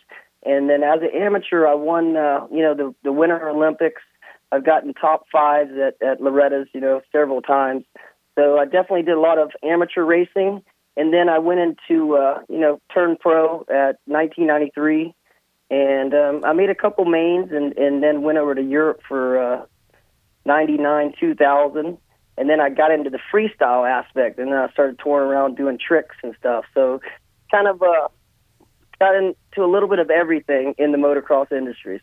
So that's, we raced somewhere along the way. You and I talked about this, but where I really learned about you was in those videos, and I can't remember, was it Moto Triple X or was it Crusty Demons of Dirt, or what was it that you were in? Yeah, we started with Moto Triple X, and then we went to Crusty Demons of Dirt. So I spent like 8 years with Crusty Demons. So I got to tour around and travel the country and see a lot of cool places, and just had a good time with Crusty, and that really gave me a platform to build with my freestyle team in the States. So. But then one day I got old, and I was like, I can't do this for the rest of my life. So I got to figure out something. So I was like, well, a race series is something that I can give back and teach kids what I've learned the whole way. That's cool. What about Fresno Smooth? You didn't make Fresno Smooth, did you? No, I didn't make Fresno Smooth, but my best friend Bubba, Big Bubba from Krusty, he's a big star in that film. So we watch it still to today. It's funny. We in my Sprinter van. That one I had down in Florida when I met you, I got it all fixed up now. We finished it, and it's got a couch bed, the whole bit, and Hall's bikes and big TV, and my buddy that drove down with me into Baja a couple of weeks ago, and we just got back. He's a huge fan of that show, of that movie, Fresno Smooth. And if anybody is a motocross, and you'd have to it's almost not even relevant anymore. Like you got a lot of guys that people probably wouldn't even know who they are, but guys our age for sure. I'm 41, so we that's the ultimate movie. But that kid that I was with, one of my best friends, I turned it on, and he just started laughing. He's like, we watched the whole thing. It's ridiculous. I love that movie. And Bubba. So much fun. A lot of old school guys. I mean, Mike Metzger, Deegan, all the old school guys are in there. It's just gotta Emick. Be old school to know, to recognize them guys. So, Kenny, how's your race series going? You, I know that you go all the way up and down Florida. That's a lot of area to cover. Well, this year we've placed it into 2 regions, so we kind of expanded. We have a South region and a North region. So the first 5 races of our series, they're in their regions. The second, race 6 through 10 of our series, the regions come together. So that's kind of my plan this year, is building 2 regions, and then we're going to come together and battle it out all the way down to the end. So I'm confused, though, because I see part of your season, the South region, okay, then the North region, but you've got overlapping dates and I shouldn't say dates, well, but they weeks. come together. Right. I'm with you on that. Yeah. So I'm looking at these 2 great posters, by the way. I think they're very. It's something that, like Tony, you would do. It's a good look, and you've got the dates all spread out. We're looking at. Let's see. Up next would be what, the FCP, right? Yep, Florida Cycle Park this weekend, and it's our first South region race. And then the next weekend we'll be up at Spider MX, our first North region. So we're gonna kick off with these regions, and then the week after Daytona will be our second round, and that'll be a North versus South region race. And the whole idea is to build up the regions, and then as we come together, try to get these 400 or 500 rider races. Right now we're around 250, and this is my scheme to try to get more riders. In 250, there was a time when 250 was like, it's okay, turn out. Nowadays, 250 in motocross at an amateur level is pretty good. Yeah, that's pretty much where we've been for the last 5 years in this series. And we I want to break through. I want to try to get to the next level. So this year we're really going to try to push on the nationwide and do this live racing and try to get more followers and just try to get on. And that's the reason why I called you today, Tony. Is this is a great platform to get the message out to people, What about the YZF pit bikes? What is that, and what are you going to do with those? Okay, that's a really cool story. Is the guy's name's Yannick Collin and Factory. That's what YZF stands for, Yannick Collin Factory. And what they are, they're a pit bike out of China, okay? The first thing you think is a piece of crap. But, this no, wait a minute. Why is that the first thing we think of? Well, you see the China pit bikes, the cheap stuff, and you see a lot of them, they're just not very great. I think of Rice. This guy's done a really good job with his brand. As he's got it all in house in his factory. They custom make all the parts, and I got 5 of them at my house right now. I've been riding them and testing them out, but they're really durable, and they have a lot of different models from clutches to no clutches, automatics to small bikes. I have a 125, and I tell you what, they're a lot of fun. YZF, they're brand new. Check them out. YCF. YC, like a ABC, yep. Okay, like I was saying it wrong. Because YZF, I was like, Yamaha might have a problem with that if it's the YZF pit bike. But I tell you what, we would be happy to participate in the promotion of the product if they send us a bike to give away. And that's 6 or 7. Or 7. I think that's very possible. Work it out. We'll get you some. I definitely can do that for you. What happened to pit bike racing? I mean, it was huge in the mid-2000s, and I dearly miss it. I think that's and you know what? We took the fun away. They're expensive now. You look at a Honda. They're going to their pit bikes are fuel injected, and they're really stoked about that. Who cares? If the little kid if his parents can't afford to buy him a pit bike, why is that? I just don't get it. They are completely missing the boat. The Japanese manufacturers are completely missing the boat on cheap dirt bikes. We have to have entry-level dirt bikes that are cheap, that people can buy and have fun on, not have an ego, not it's what do these bikes cost? They're probably expensive now that I say all that. They're $2,000 retail. Okay. So they're really not that bad. They're about $1,300 cost. But this is what I'm doing this year is I got 5 of the bikes. Okay, the riders, they don't ride their pit bikes. They're riding our pit bikes. They're running our pit bikes, the YZFs. And this is my way to get the people on these pit bikes. So we're going to be doing demos and Moto Mom and Moto Dad races on Saturdays. Yes. So we're just trying to get the pit bikes back into the community and start showing the people how they can have a lot of fun with them. Tony's a huge fan of Moto Moms. Just watching him run around the track after those kids. I ride my pit bike, actually. It saves me a lot of energy. Does it? That's funny. I'd like to do this at my track, too. I think it's brilliant, and I think that – and you know what? I have seen some really comical crashes with parents, and there's nothing that pleases me more than the dad that's out there screaming at his kid to go back, and then he gets on this bike, and we can all just torture him. And as long as it's in good fun, you know what I mean? Oh, I can't wait. That's the whole thing. I'm going to get them dads. Hey, you show them how it's done. Show them how it's done, boys. It's awesome. So how do we watch these races on National Sports Broadcasting? You just go on nationalsportsbroadcasting.com, and then when you go on their website, there's an I4MX link. You'll see our video links, and they're you just click on round 1, and that you'll see they have all the links through the whole series. So basically, you just go on nationalsportsbroadcasting.com, click on our I4MX link, and also we'll have a link on YouTube as well. Kenny Yoho I4MX 2019. Cool. What is the origin, Kenny, of your last name? Well, actually, I've followed it back, and it comes from Canada. But I always thought, I was Japanese, because when I raced over in Europe, they would say the Japanese American. So I kind of researched it and come to find out we're from Canada. You're Canadian American. Sure. So which part of Canada? Or, not French, obviously. The Asian part of Canada. Man, honestly, I don't know. I've been to Canada quite a bit, but I think Canada's a cool place, but I have no clue where my name comes from. Well, we're going to give it to you right now. Folks, you can look for them online. Kenny, give them the website. i4mx.com. That's our website. Yep. That's how you get a hold of Kenny. Take a look at all the great sponsors. We recognize so many of the brands, and they're behind you 100%. The one logo, of course, that is missing. The Pit Pass logo.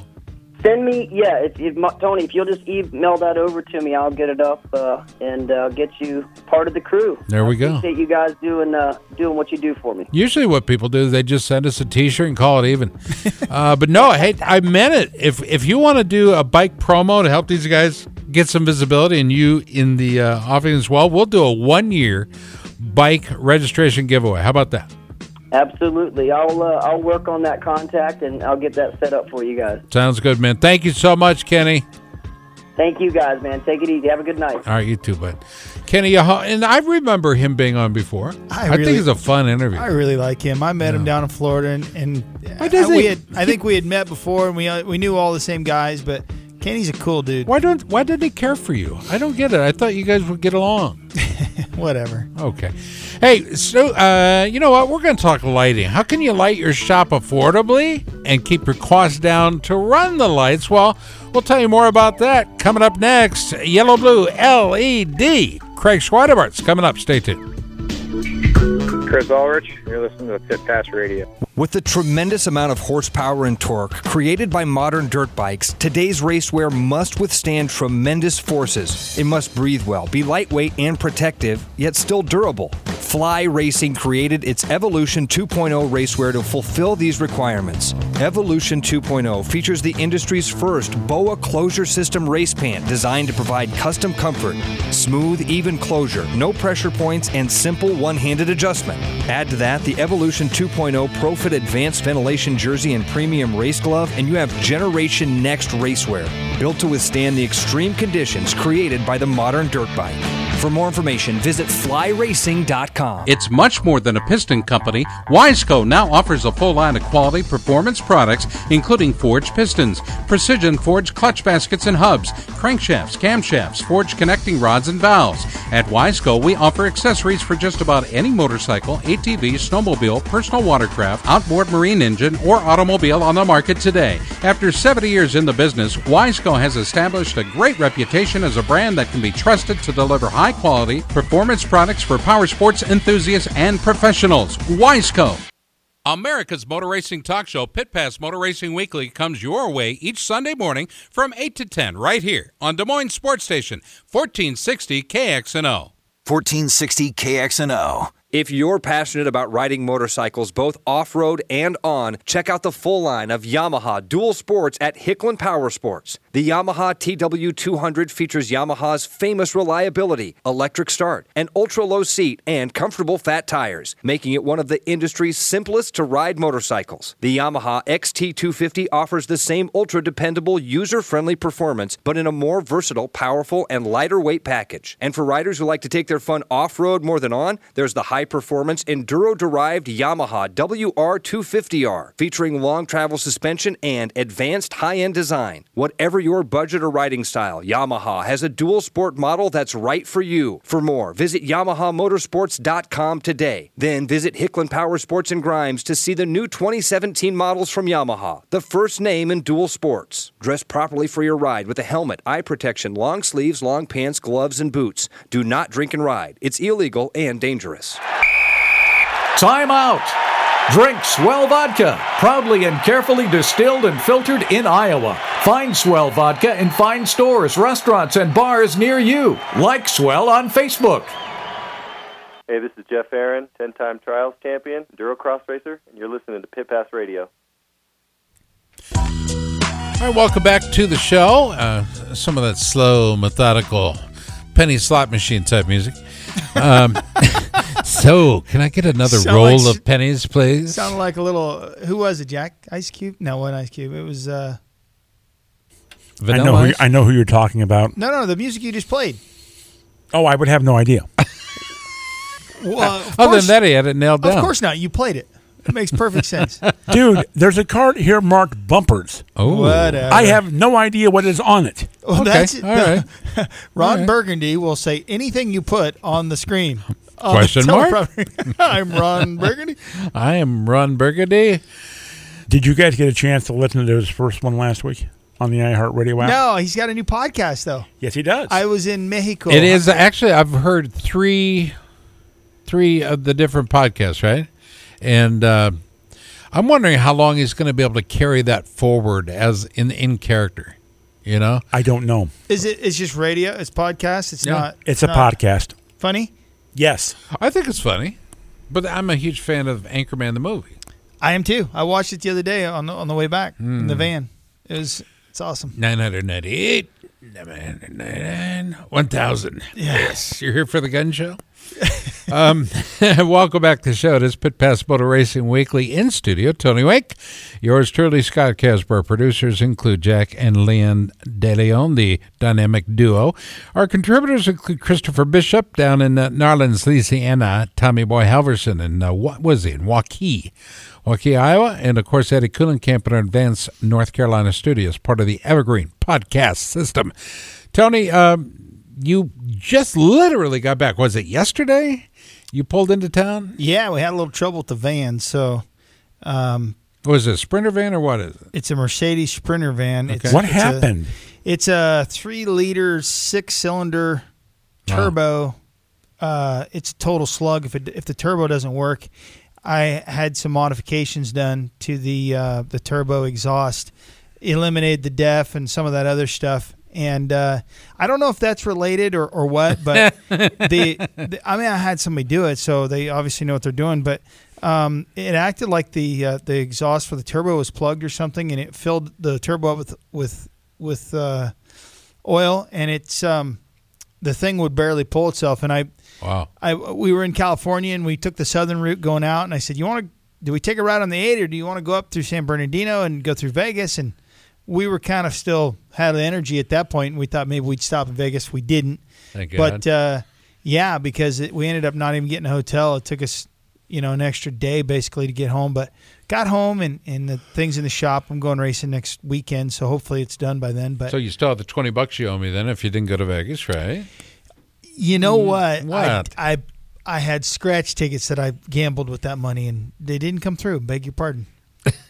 But Vegas or Baja was a lot of fun this year because it rained, and my friends in California, they were saying they were talking about going too. because they live in Escondido and San Diego area, and they're like, well, I'll just hop down and do it a few days with you or whatever. But they thought it was going to be bad. It was actually the best conditions I've ever ridden in Baja. You could actually ride like behind each other. Usually you're a quarter mile behind, sucking dust, and it's awful. This time you were right behind each other. I mean, like roosting each other and having fun. And we ended up hitting some single track that I've never seen before. Never been part of the race course. It's just for guys that just want to go down and have some fun. And some of the most epic views of the Pacific Ocean. And I'm not exaggerating. It was the most pretty thing I've ever seen. Huge cliffs that were just sitting there. And, if it was in the United States, they'd be $1 million lots, $2 million lots. Really? There's just nobody there. And the one bike had like 3 flats one day. He had an issue. And so we were a little nervous. We weren't, we had no food. We weren't sure where the fuel stop was, if there was one. Chase truck was long gone. So it was kind of an adventure this time. It was really fun. And I took some boys from Iowa here that have never been, and I would say about 50% of them said they don't care if they didn't say they didn't care if they'd come back, but you could just tell they weren't like really stoked on it. But just because there was a lot of elements of unknown, like how's it going to go, and then the other half were like, we will never miss this again. So I love sharing it with people that have never been there. Well, I'm glad you're back. I made it back safely, you and your travel companion. One of the things that you may not know, Tony, is that I've become interested in, the atmosphere in which I work, okay? And I know there's a lot of bike shops out there still operating with old technology. Maybe some of you guys and gals at home with a garage that's still kind of dim. Maybe you got old technology in there in terms of bulbs. Maybe you got old fluorescent lights, and you think that's good enough. Well, let me tell you something. There's something better out there. Here to talk about it is the founder of Yellow Blue LED. You can check him out nationwide, yellowblue.com, yellowbluetech.com to be exact. He joins us now as the founder, and he joins us. Is he on line 3? Let's bring him up. Jack, if we can. Craig Schweinebart. Craig, how are you? Hey, I'm great, Scott. How are you tonight? I'm good. Thank you for joining us. I know you guys have been busy. So many people upgrading to Yellow Blue LED. I know our big Cadillac dealers here in this part of the state, in Iowa, and I'm talking about, of course, Willis, the Willis Auto Campus, recently did interior and exterior both, and what a difference it made. Oh yeah, we were blessed to have that opportunity. Great campus to light up. It was 24 acres of light. Wow. It was an outdoor, Scott, and they actually wrote a great review for us in our magazine, and great article. It was an awesome experience. I will say this. If you think it's just about the appearance of your property, that's one thing. But what about the attitude of your employees? Let's bring up that attitude by, putting them in the right light, so to speak.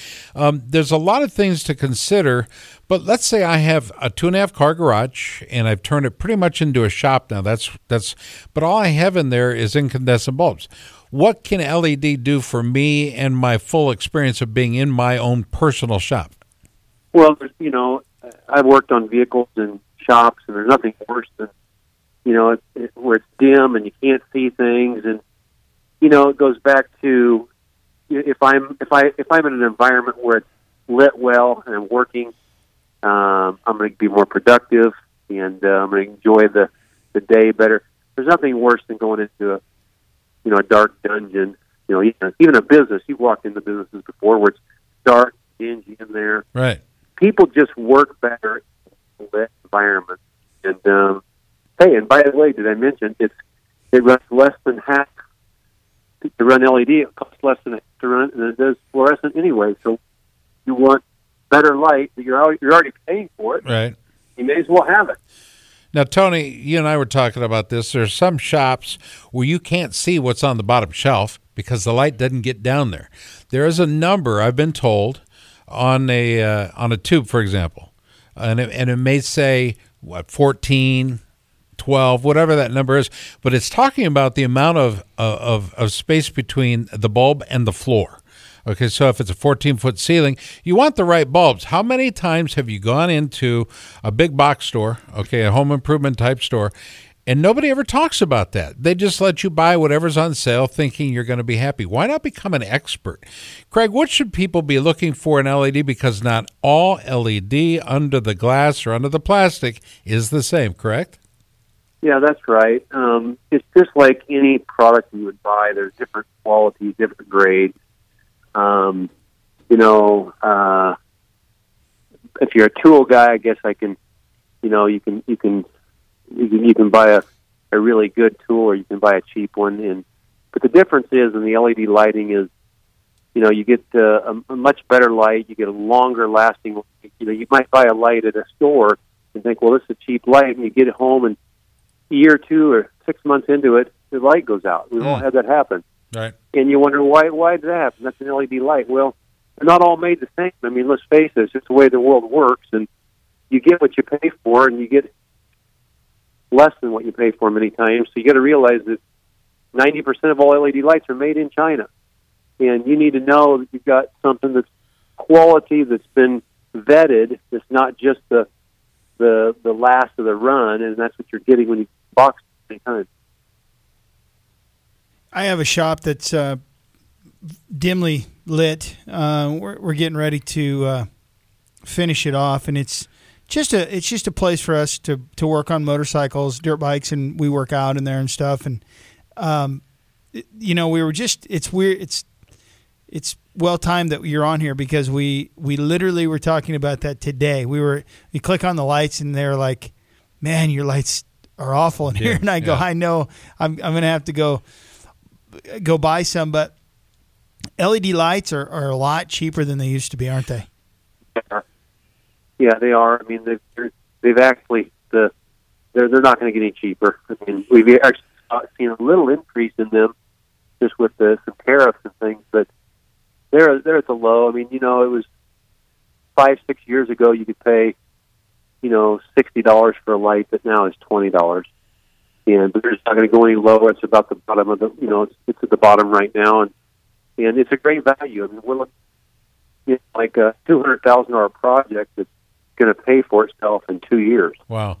And then after that, with rebates, the tax write-off, and with your the savings you're getting on electricity, if you don't do it, you're going to spend that $200,000 and not have the light. Mm-hmm. So it's kind of become a no-brainer for people. And you have to compare apples to apples. What I've found, too, it doesn't matter if it says Philips on it or Sylvania or whatever. You got to compare the internal parts and technology inside of it, and it's worth it. You may pay $8 for a bulb, but I guarantee you're going to get a whole lot less than you're bargaining for. And that's the sad part. That's the sad part. I know we're going to do this again, Craig, and I'm sorry we caught you a little bit later than anticipated, but give them the website. People can find out more about you. Hey, just go to yellowblueled.com. Yellowblueled.com. Look for them on Facebook as well, right? That's right. That's how we found you.